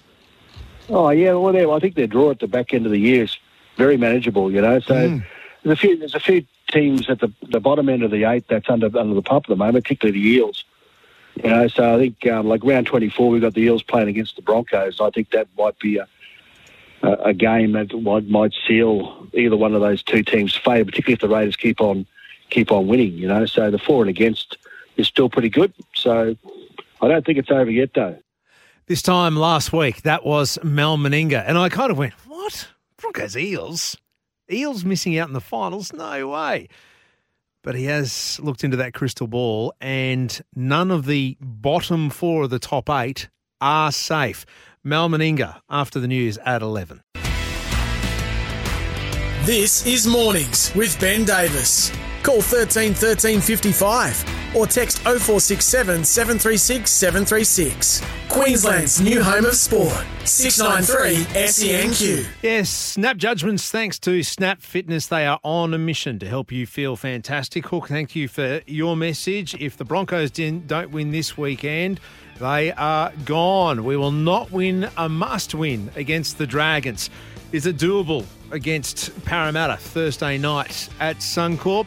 Mal Meninga on the other side of this. He'll step us through it. 13 13 55 or 0467 736 736. Do you agree with Hook? Can the Broncos win a must-win if it comes down to that against the Dragons next weekend?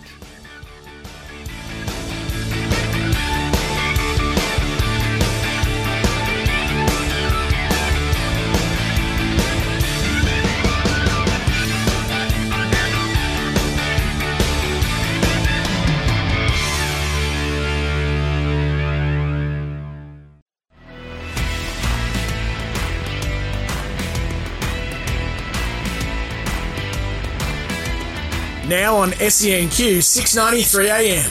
All the news and views from a big weekend in sport. Mornings with Ben Davis. He just closes the door on him. Was it Josh McGuire, in fact? Now for Fifita, he's charging hard. Just strength from close range. David Fifita. Yeah, Dave Fafita scoring for the Titans against the Dragons yesterday. Sadly, it was only a small highlight because the Dragons went on to win that game with 12 men scoring 12 points in 12 minutes. It's a way we are going to bring in the Titans High Performance Senior Advisor. He's also Kangaroos coach and immortal. It's a very happy Monday to Mal Meninga. Mal, good morning to you. Or is it a happy Monday after yesterday's result? After that introduction, no, it's not. I'm not very happy at all. Good. You shouldn't be. No. So, yeah, I mean, it was disappointing again yesterday, but what do you do when you lose your centre early in the piece? Had no hooker for any of the game, really, if you think about it, So, but there's no excuses. We're just got to start planning for next year, mate. That's the key, So I'm on the goalie at the moment, and we've got some really, we're like I said to you last week, I think behind the scenes things are in a good headspace, and people are in the right positions to take this club forward. Mal, it seems like there's a few teams already planning for next year. Some may have already had the pre- or post-season trip booked. We saw some horrendous blowouts over the weekend. 466 points were scored. Yeah. It's a record since we've had 8 games in the NRL. Well, rugby league's an attitude thing, I mean, it's a hard, physical, aggressive game. It's combative. And you got teams, on the scoring plenty of points who are still trying to jockey for positions in the top 8. Really, we've still got some games to go the next couple of rounds, and then you've got teams obviously can't make it. So, but even the Raiders on the weekend, yesterday, struggled to get over a Newcastle team at home. So I mean, you just can't pick it at the moment. But it is an attitude thing, and I just feel that a lot of the teams that got hammered on the weekend didn't come with the right attitude, or if they started well and they got their confidence up, they might have made a fist of it. But all the top teams, they started well and scored points early, that all of a sudden there was a few cues in the rack I reckon, over the weekend, definitely. Well, Mel, where does personal pride come into it? I mean, these teams that are struggling and have put the cue in the rack for the year, surely they know, players know that the spotlight's on them, and whatever new coach is coming in, or even the rebuild, whatever you want to call it for next year, surely they know they're in the firing line if they haven't performed. So wouldn't you want to put your best foot? I agree with that, Ben. I mean, I can't understand it. I can't understand why players can't be accountable. They're getting paid really good money. Obviously, I think it comes down to preparation through the week. The coach can only do so much, and at the end of the day, it comes down to how the player's attitude turns up on the day, and I honestly, I don't understand why players can't put in on a week-to-week basis, and I don't think it's a talent thing. I firmly believe there's a lot of talented people, players running around our competition. It's just that mental toughness and aptitude that you need to play a physical game week in, week out, and that's the real task. That's the real conundrum for coaches on a week-to-week basis, is to bring out that mental capacity that allows players to play at their peak or near their peak every week, and that's consistent. So I mean, it's and I think it'll make for much better competition, obviously, if you could do that. But it is that situation where you just, from week to week, you just don't understand why players can't. There's obviously got personal reasons, or whatever the case may be, might hamper their preparations through the week. But there's always ways around it, isn't there? I think talk of a draft to try and even it out, I think that's a bit of an overreaction. But what's your take on it? I don't mind an internal draft, between clubs. I don't mind that. I don't mind that scenario. We've sort of got a mini one now where players can sort of go between clubs for opportunity. I think that's okay. I just think that there's got to be more accountability at certainly at club level, and certainly within the game, around the development programs that we undertake. So we've got to really seriously look at with the states, what is the club footy like in regional, rural, city areas, urban areas. What sort of programs we got in place. I think schools is a really important aspect of that as well. So we need to look at how we can implement more better school programs. That's where the majority of kids are. And then obviously I think coach education is really important because, that's part of the fun.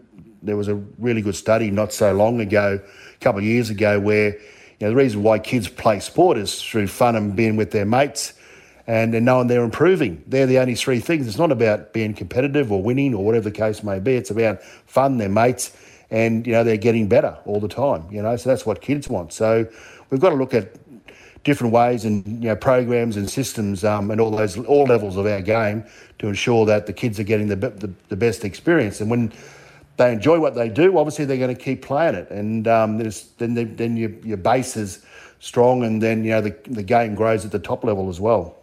I'm having a look at the team sitting at the top of the ladder, the Panthers, even the Sharks up there in third spot. I mean, their nursery, their junior, their development. I know they've got a big catchment area in the Shire and also Penrith, but their development is good. Down the bottom end of the ladder, I'm looking at teams who have been trying to buy their way. And Mal, it brings me back to where we started, and we played that try from David Fifita. The Titans have tried to buy in David Fifita. I know you've got a big nursery down there with Palm Beach, Currumbin and the schools that are feeding you. But David Fifita, what do you say to him to turn him around? I think we had this discussion last week, and I'll go till the cows come home on this fact is that David Fifita is a game breaker. He's 22 years of age.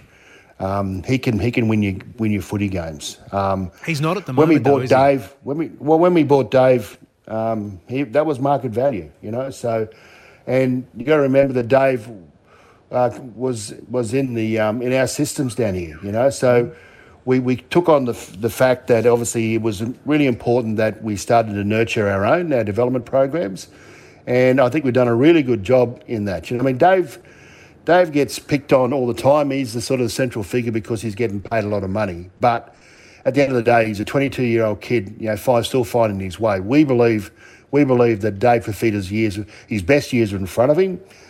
We've just got to play a way that allows Dave to get into the game. And that comes through experienced halves, and that's why, and spine, that's why we've got Kieran Foran coming and Sam Verrills coming because, they're smart players, they're experienced players, they come from winning organisations. So, we've only been 3 years into this. You look at the Penrith, you mentioned Penrith, it took them 7, and it's 11 years since they started their program. The Roosters and Storm, obviously their development programs, they had to have really strong development programs because they haven't got a junior base. So, they've been doing this for years and years and years and years.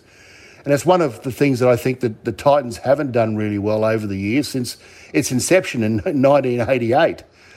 So it's our development programs are really strong. Majority of kids in our programs at the moment coming through see pathways. They're in our development programs. They see pathways to play first grade. So everyone's picking on Dave, but I feel that that's unfair and. We'll get to see the best of Dave Fifita down the track, and and I think I said to you last week about this. Statistically, and he's right up there with any back rower in the game. But Dave Fifita doesn't break a line, doesn't score 60-metre tries every weekend. He's had a poor game, and like I said, I'll stick up for him for as long as everyone was having an argument. But it's not Dave Fifita's fault. It's everyone's fault in the footy team, So we've got to find him a way to get him into the game. That is why we love Mal Meninga. He is part of the SENQ family. Now, Mal, let's talk top 8. I played a clip that you said to me as not a throwaway, but it was the last thing you said to me last week about how the Broncos and Parramatta could be a season-defining game. It's this Thursday for both teams, and I've sort of went, hang on, Parramatta, they're safe, but no one in the bottom part of the top 8 is safe. No, they're not. Not after the weekend. Last weekend's results. Yeah, exactly. So all four, Rabbitohs, Bronx, Eels and the Roosters, even though they're playing really good footy at the moment, there's a chance still the Roosters won't make the top 8. If they've got Storm, the Roosters, an example, got Storm and Rabbitohs. So it's tough. It's a tough draw.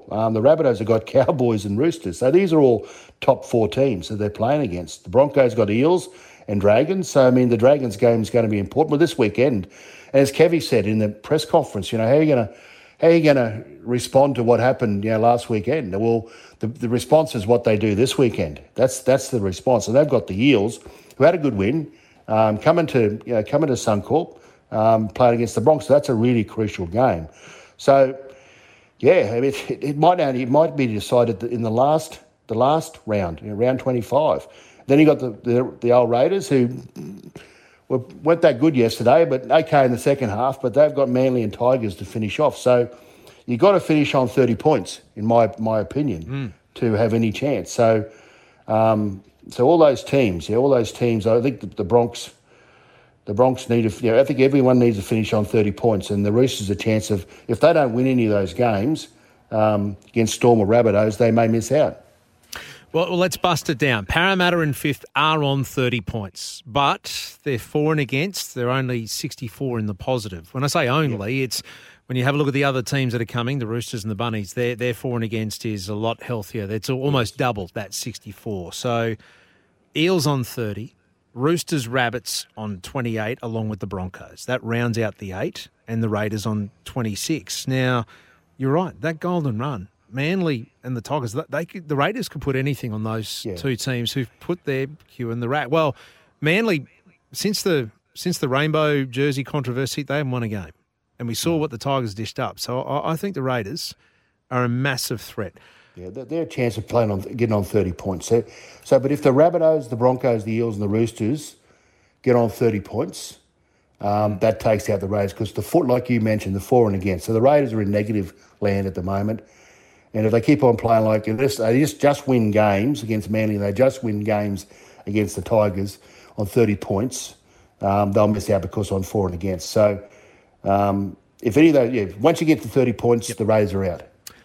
Roosters play the Storm away and Souths. Souths play the Cowboys away, so up in Townsville, and the Roosters. The Eels play the Broncos and Storm. The Broncos, Eels and Dragons. So it's a very tough run for the Roosters and Souths. They're playing each other, and they're playing the Cowboys and Storm thrown in there. So the team's fighting it out for top two. Oh, it's still interesting, isn't it? It's massive. Interesting. Massive. Yeah. Mel, a decision and the good thing about it, sorry, Ben, and the good thing about it is that they're sort of playing each other in the top 8, aren't they? Except the only one realistically is the Broncos. They play the Dragons, but that's away. That's away at home, last round. So even that's a difficult game. So I mean, the Broncos are not assured just yet either. Well, that's the thing. If you say teams that have nothing to play for, well, that was the Dragons yesterday against the Titans, and they. They showed they had plenty to play for. They're the ones that have personal pride on the line, and they've got Ben Hunt, who surely you just give him the Dally M now, don't you? More or less. He was great again yesterday, wasn't he? So I mean, what a great year. What a great turnaround for Ben Hunt. Honestly, everyone sort of appreciates his skill. He always gets picked in rep sides, but much maligned, for a number of years, obviously, stemming from the grand final, so it's fair, to keep on doing what he's done, cop all the criticism, a bit like Dave Fafita in a way, keep on copping the criticism because of the big money, then all of a sudden he's blossomed, all of a sudden he's been given the captaincy by, Anthony Griffin down there and leadership role of the club, and he's excelled. He's had a fantastic year. He's the poster boy for turning around. Mal, before we let you go on this Monday morning, the decision, a re-grand final, I know, we all know it was just politically based, and the NRL trying to get their way out of the New South Wales government to get more money for stadiums, and Queensland was used as a pawn. But the one thing we have learnt from it is that they're now looking at some sort of Super Bowl situation. Basically, the grand final goes to the highest bidder. And you would hope the money that comes into the game then goes into the development and grassroots and into the schools and the programs you just spoke about a couple of minutes ago. Are you a fan? Are you a fan of this? Well, I'm not a fan of it because I just feel that the grand final in particular has to be played in a rugby league state. So I'm a fan of the fact that, it may even alternate between Queensland and New South Wales. But then the other side of me says, well, we've got to keep on growing the game. Origin's used to grow the game as you know. So we go to Perth or Melbourne or Adelaide, whatever the case may be, to generate more interest in our game. But then obviously there's the dollars, isn't there? There's the dollar side. You've got 3 games of Origin too, don't you? Exactly right. So you can at least you got a game in Brisbane, you got a game in Sydney. So that's solved. The grand final is the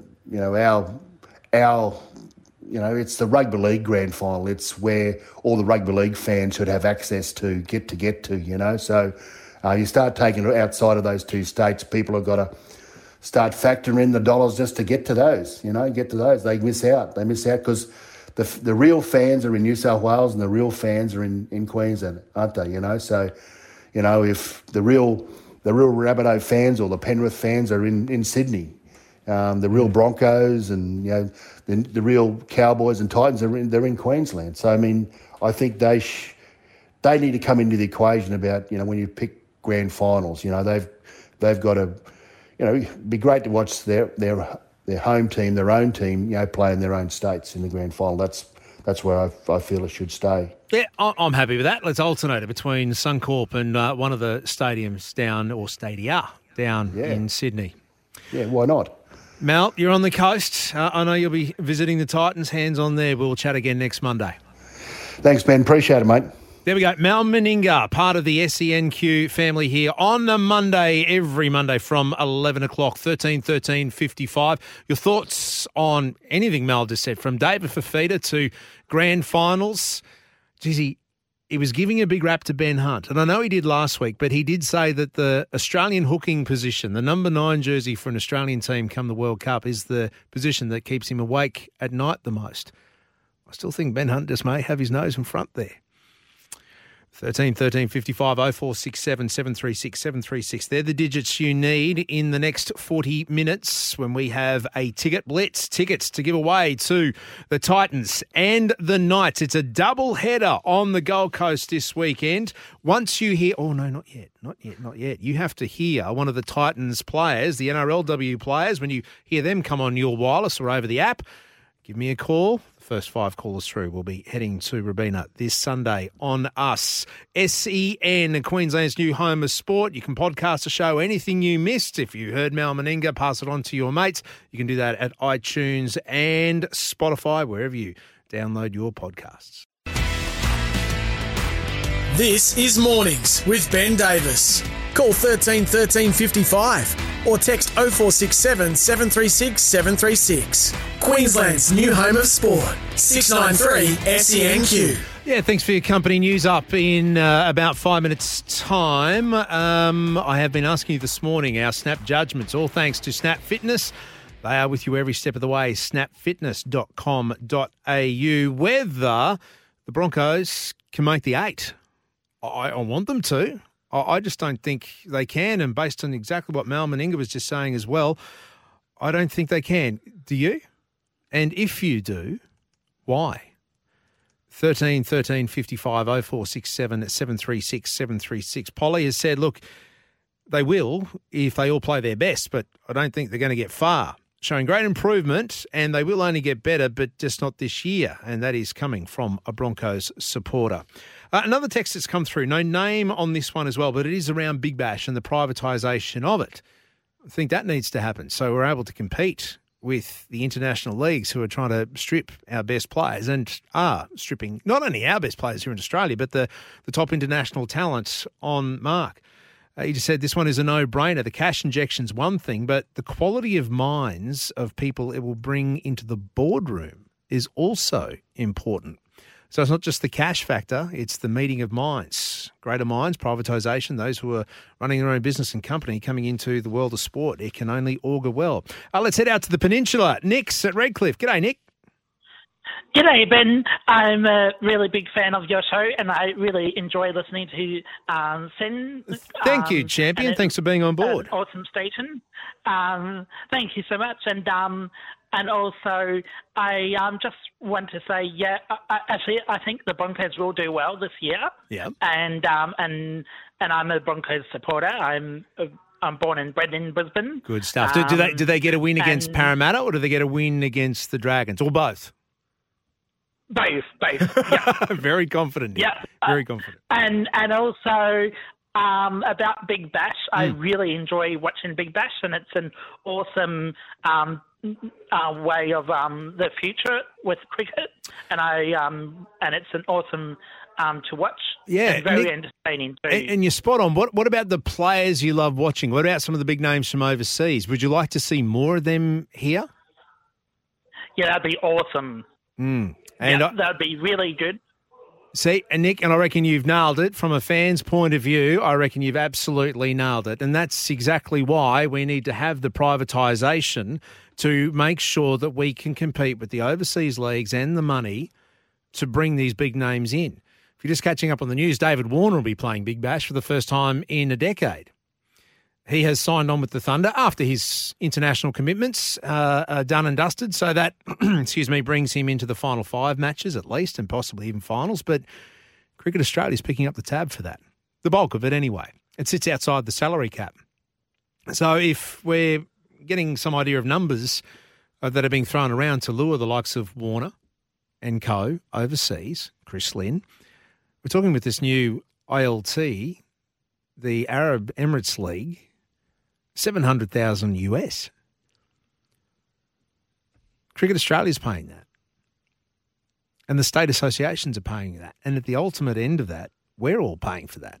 As in those who play cricket or those who want their kids to play cricket, because that's money out of the system, the current system, that isn't going into the grassroots. That's why I feel that the injection of privatised funds, of privatised ownership, and the collateral thinking, the minds that it brings to it, as one of you have put forward, I think it's a no-brainer. What else is a no-brainer? Our news coming up now, and we're going to head down the M1 in the next hour. This is Mornings with Ben Davis. Call 13 13 55 or text 0467 736 736. Queensland's new home of sport. 693 SENQ. Hi, it's Steph Hancock from the Gold Coast Titans NRLW team. Call 13 13 55 now to win your double pass to see us in action with the boys this Sunday at Seabus Super Stadium. Go the Titans and go SEN. Yeah, thank you, Steph. That's it, 13 13 55. If you're on the coast or in Brisbane, if you're listening to us on 693 SENQ or 1620 AM on the Goldie, that's the number to ring right now. 5 double passes to give away. The Titans and Knights Ticket Blitz. It's a new season, new energy. Titans NRLW is back. It is a doubleheader this Sunday. Boys up first, 4 o'clock against the Knights, and then 10 past 6. The girls will be rocking it. You can feel the energy become a Titans 2022 NRLW member today. You can do that by visiting titans.com.au. Look, a little earlier in the program, we caught up with the Lions head of football, Danny Daly. So much to discuss. After Friday night, it was a nightmare on Vulture Street, an absolute walloping by the Demons coming into the finals. They are making a decision right now. In fact, they would have had to have made it about 4 minutes ago. So we're trying to get word in on the lines of what they're going to do as far as Cam Rayner and Noah Answorth is concerned when it comes to the tribunal. Danny Daly hinted at the fact they would have to be looking at Cam Rayner. They'd have to be looking at rolling the dice there. Although you've got to remember, every time they do go to the tribunal, it's a $10,000 fee they have to pay, which comes out of their soft cap. So it's not for free. But to get to someone like the calibre of Cam Rayner on the cards for that final and his sudden death against Richmond Thursday week at the Gabba, you'd want him on board too. But look, the other big talking point outside of the results of that game is Dane Zorko, their captain, one of their most passionate, one of their best players. But he did step across the line. His comments to Harrison Petty, we don't know exactly what he said, but he has apologised. The club is now working with Dane, but they're also double-checking on how he's going, his mental health, because the pile-on has been massive. Not only here in Brisbane, but interstate as well. On social media, some of the rubbish that has come out. In fact, you know what? They're having a crack on social media for someone having a crack at someone. Is that not the epitome of hypocritical? What Dane said crossed a line. He has apologised for it. He knows he has done wrong. But what does this mean for his captaincy going forward? Here's Danny Daly, the general manager of footy, a little earlier. You know, if you look at the last 4 years since he's been the captain, himself as a leader, along with Chris Fagan as our coach, as a leader, has done an outstanding job in getting this club back on track. We've qualified for our 4th final series in a row. So he's done a lot right. I understand what's happened on the weekend and the commentary around it all. And, people have got their opinion, which is fine. But from a club perspective, we think he's done a fantastic job over the 4-year period he's been skipper. We had a little bit of a let-up on Friday night. We've had a chat to him about that, and we move on. And I'm sure he'll come back in the next game against Richmond bigger and better and lead from the front again. All right, Danny Daly, the general manager of footy of the Lions, speaking about their captain, Dane Zorko, who has come under fire. They are worried about his mental health and seeing where he is at after the pile-on. But as far as captaincy goes, that was a backing by the footy department. And it has only gone as far as the footy department. It hasn't gone any further up the chain as well. 13-13-55. Lions fans, what do you think? Are they done and dusted for the season? Or can they win it from 6th spot? We know the Bulldogs did it in 2016. In fact, they won it from 7th. And I look back at our record against Richmond, who used to be a bogey side, but the last 2 games played against them at the Gabba, well, the Lions have won, and one of them was a final. That was last year. Not the final, but the last time they played them at the Gabba, they beat them. The last time they played them, well, that was that epic turnaround. Not in a good space for the Lions, but geez, they were all over them in the first half. If they can replicate that, if they can tweak that, I reckon we're in for a red-hot chance. Either way, it's going to be out at the Gabba. September 1, the first match of the AFL Finals, Richmond and the Lions, Thursday night. Now, let's go to the Lions, where Jeremy is sitting there patiently waiting. Jeremy, morning. Morning. Congratulations. You are off to the Titans at Robina, the doubleheader, to see not only the NRL but the NRLW this Sunday night. You heard the cue to call. Good stuff. Now, do you barrack for the Titans? Yeah. You said that very, very cautiously. And look, I understand after the season they've had. What, in your mind, putting you on the spot, what do you see as the issue, and are you hopeful now that Verrills and Foran are coming in next year? Well, at the start of the year, they were on track to have a big year, but then I don't know whether it was the experience of the halves just didn't quite step up to the plate like everyone expected them to. But it's all a learning curve, isn't it? We have to stay positive at the Gold Coast to think that we'll get back to the finals where we belong. Well, mate, I know that you will be there cheering them on, all part of us, so thank you for being part of the Titans and Knights Ticket Blitz. Jeremy on the coast, 5 double passes to give away, all thanks to the Titans. It's a new season, new energy. Titans NRLW is back. You can feel the energy. Become a Titans member for this year, 2022, the NRLW team. You can visit titans.com.au. We'll be heading down the M1 straight after this. It was the opening round of the NRLW over the weekend. Oh, it wasn't a good weekend for Queensland footy teams, was it? I have to take a deep breath. Broncos or Titans, but we are getting a boost from our Queenslanders performing overseas. Adam Scott, he didn't take out the BMW Championship. If you're just catching up with this news today, he is and has survived into the top 30 to head into that final round of the PGA this weekend. He needed to make a clutch up and down on the 18th to do that, and he's rolled it within just a few inches of the hole to make par. So good on you, Scotty. We know that Jack Miller, Townsville's Jack Miller, on the podium too in the MotoGP. See, so they're giving Queenslanders hope. Good on you, boys. Keep rocking. We're 20 minutes away from 12. This is Mornings with Ben Davis. Call 13 13 55 or text 0467 736 736. Queensland's new home of sport. 693 SENQ. Yeah, 11:45. Thanks for your company. Jimmy Smith standing by to pick up and run through it straight through the gap after midday today. Look, the platinum players for the BBL's first ever draft has just dropped, just been announced. These are the top international players. There's 12 of them who will be up for first pick. And when I say platinum too, that's the best money available. I'll run you through these. Faf du Plessis, Jason Roy from England, Liam Livingston from England, Sam Billings from England, Kyron Pollard from the Windies, along with Andre Russell, David Wiley from England, Shabib Khan from Pakistan, Dwayne Bravo from the Windies, Rashid Khan from Afghanistan, Chris Jordan from England, and Trent Bolt from New Zealand. So they're the 12 platinum players for this brand new draft. How does this all work? Well, the platinum players will be in the first round of the draft.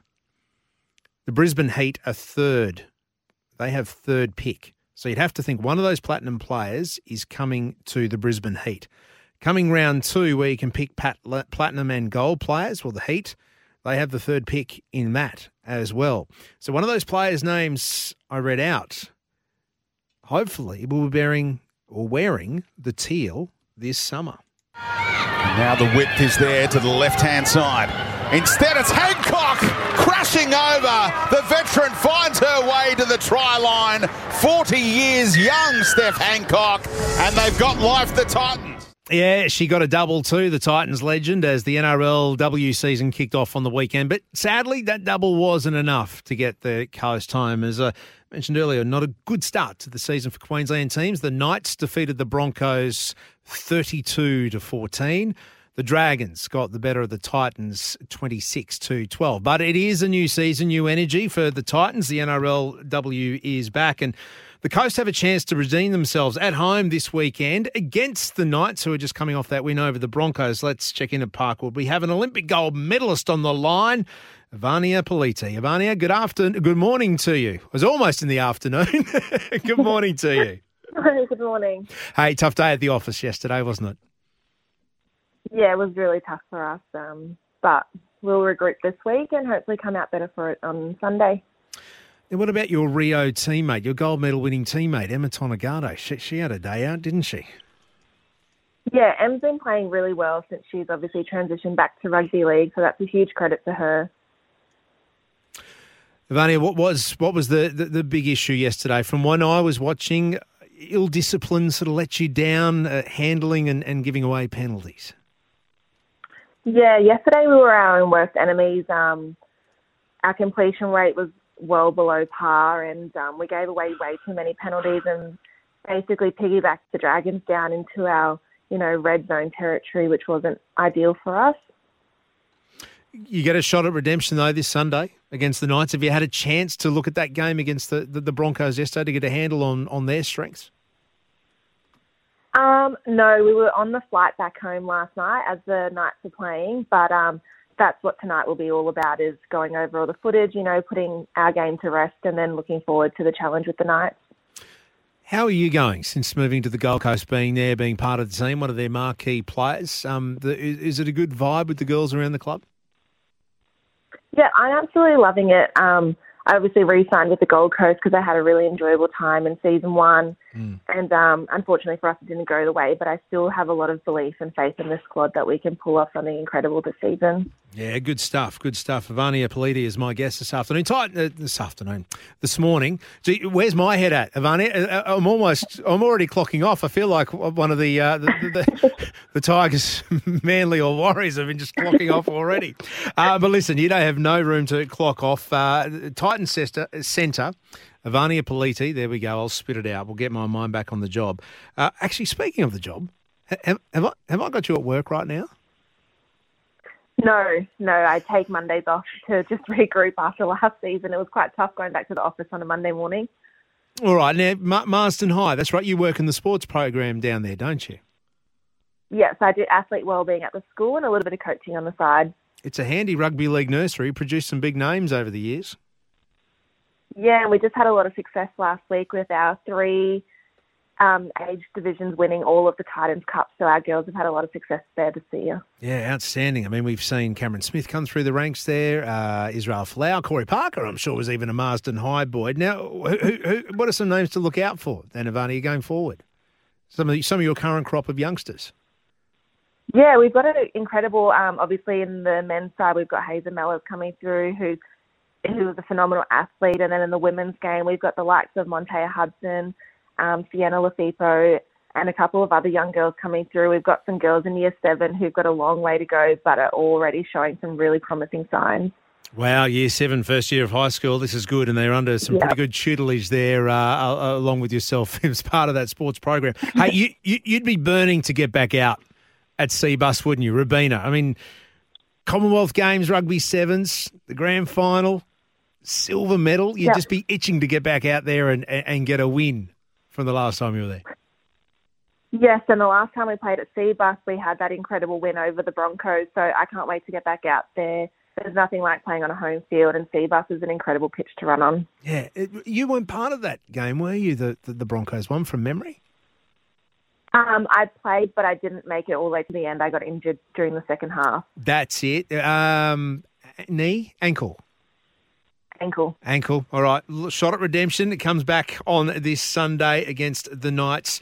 We wish you all the best, Ivania. Appreciate your time this morning.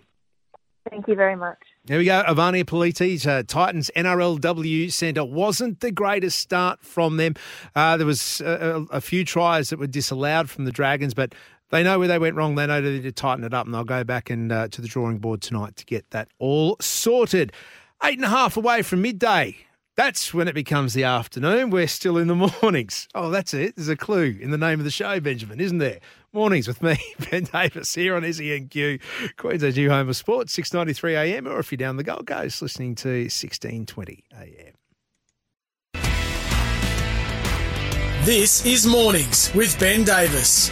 Call 13 13 55 or text 0467 736 736. Queensland's new home of sport, 693 SENQ. Yeah, thanks for joining us this morning. News fast approaching. If you've missed anything on the show, SEN, download the app. You can have a look at the podcast, the entire show, or just segments of it. You can do that. Well, not only on that, but you get that from anywhere you download your podcasts, be it iTunes, be it Spotify. Make sure you jump on and have a listen to our chat on privatisation of BBL.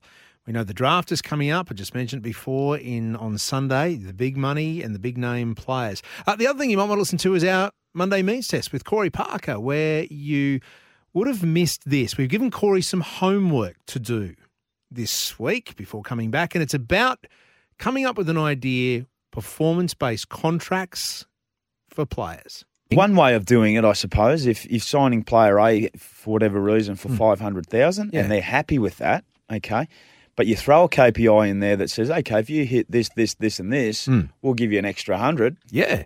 Well, then it's a bit different, isn't it? Maybe that's an incentive. I mean, I think Kevin Walters has some KPIs in his contract. If the Broncos play top 4, he gets an extra 50. If they play finals, he gets an extra 25. If they do both, he gets 75, something like that. So maybe there is something in that. It'd be interesting to see everyone's take.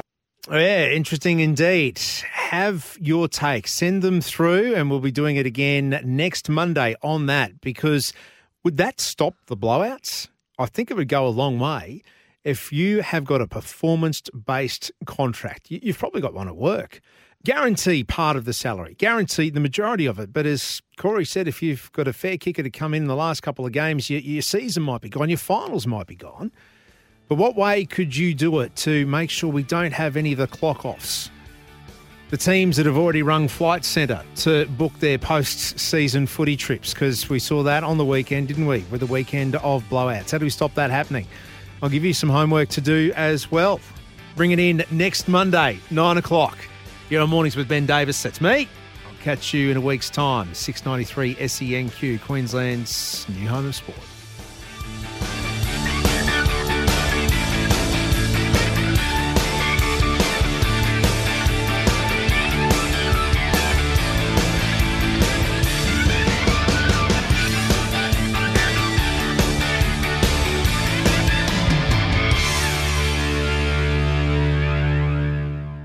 For logbook servicing you can rely on, you need to make the right choice. You need trained professionals who are fully qualified to service your car according to manufacturer's specifications. For real peace of mind and a nationwide warranty, book in or book online at repcoservice.com.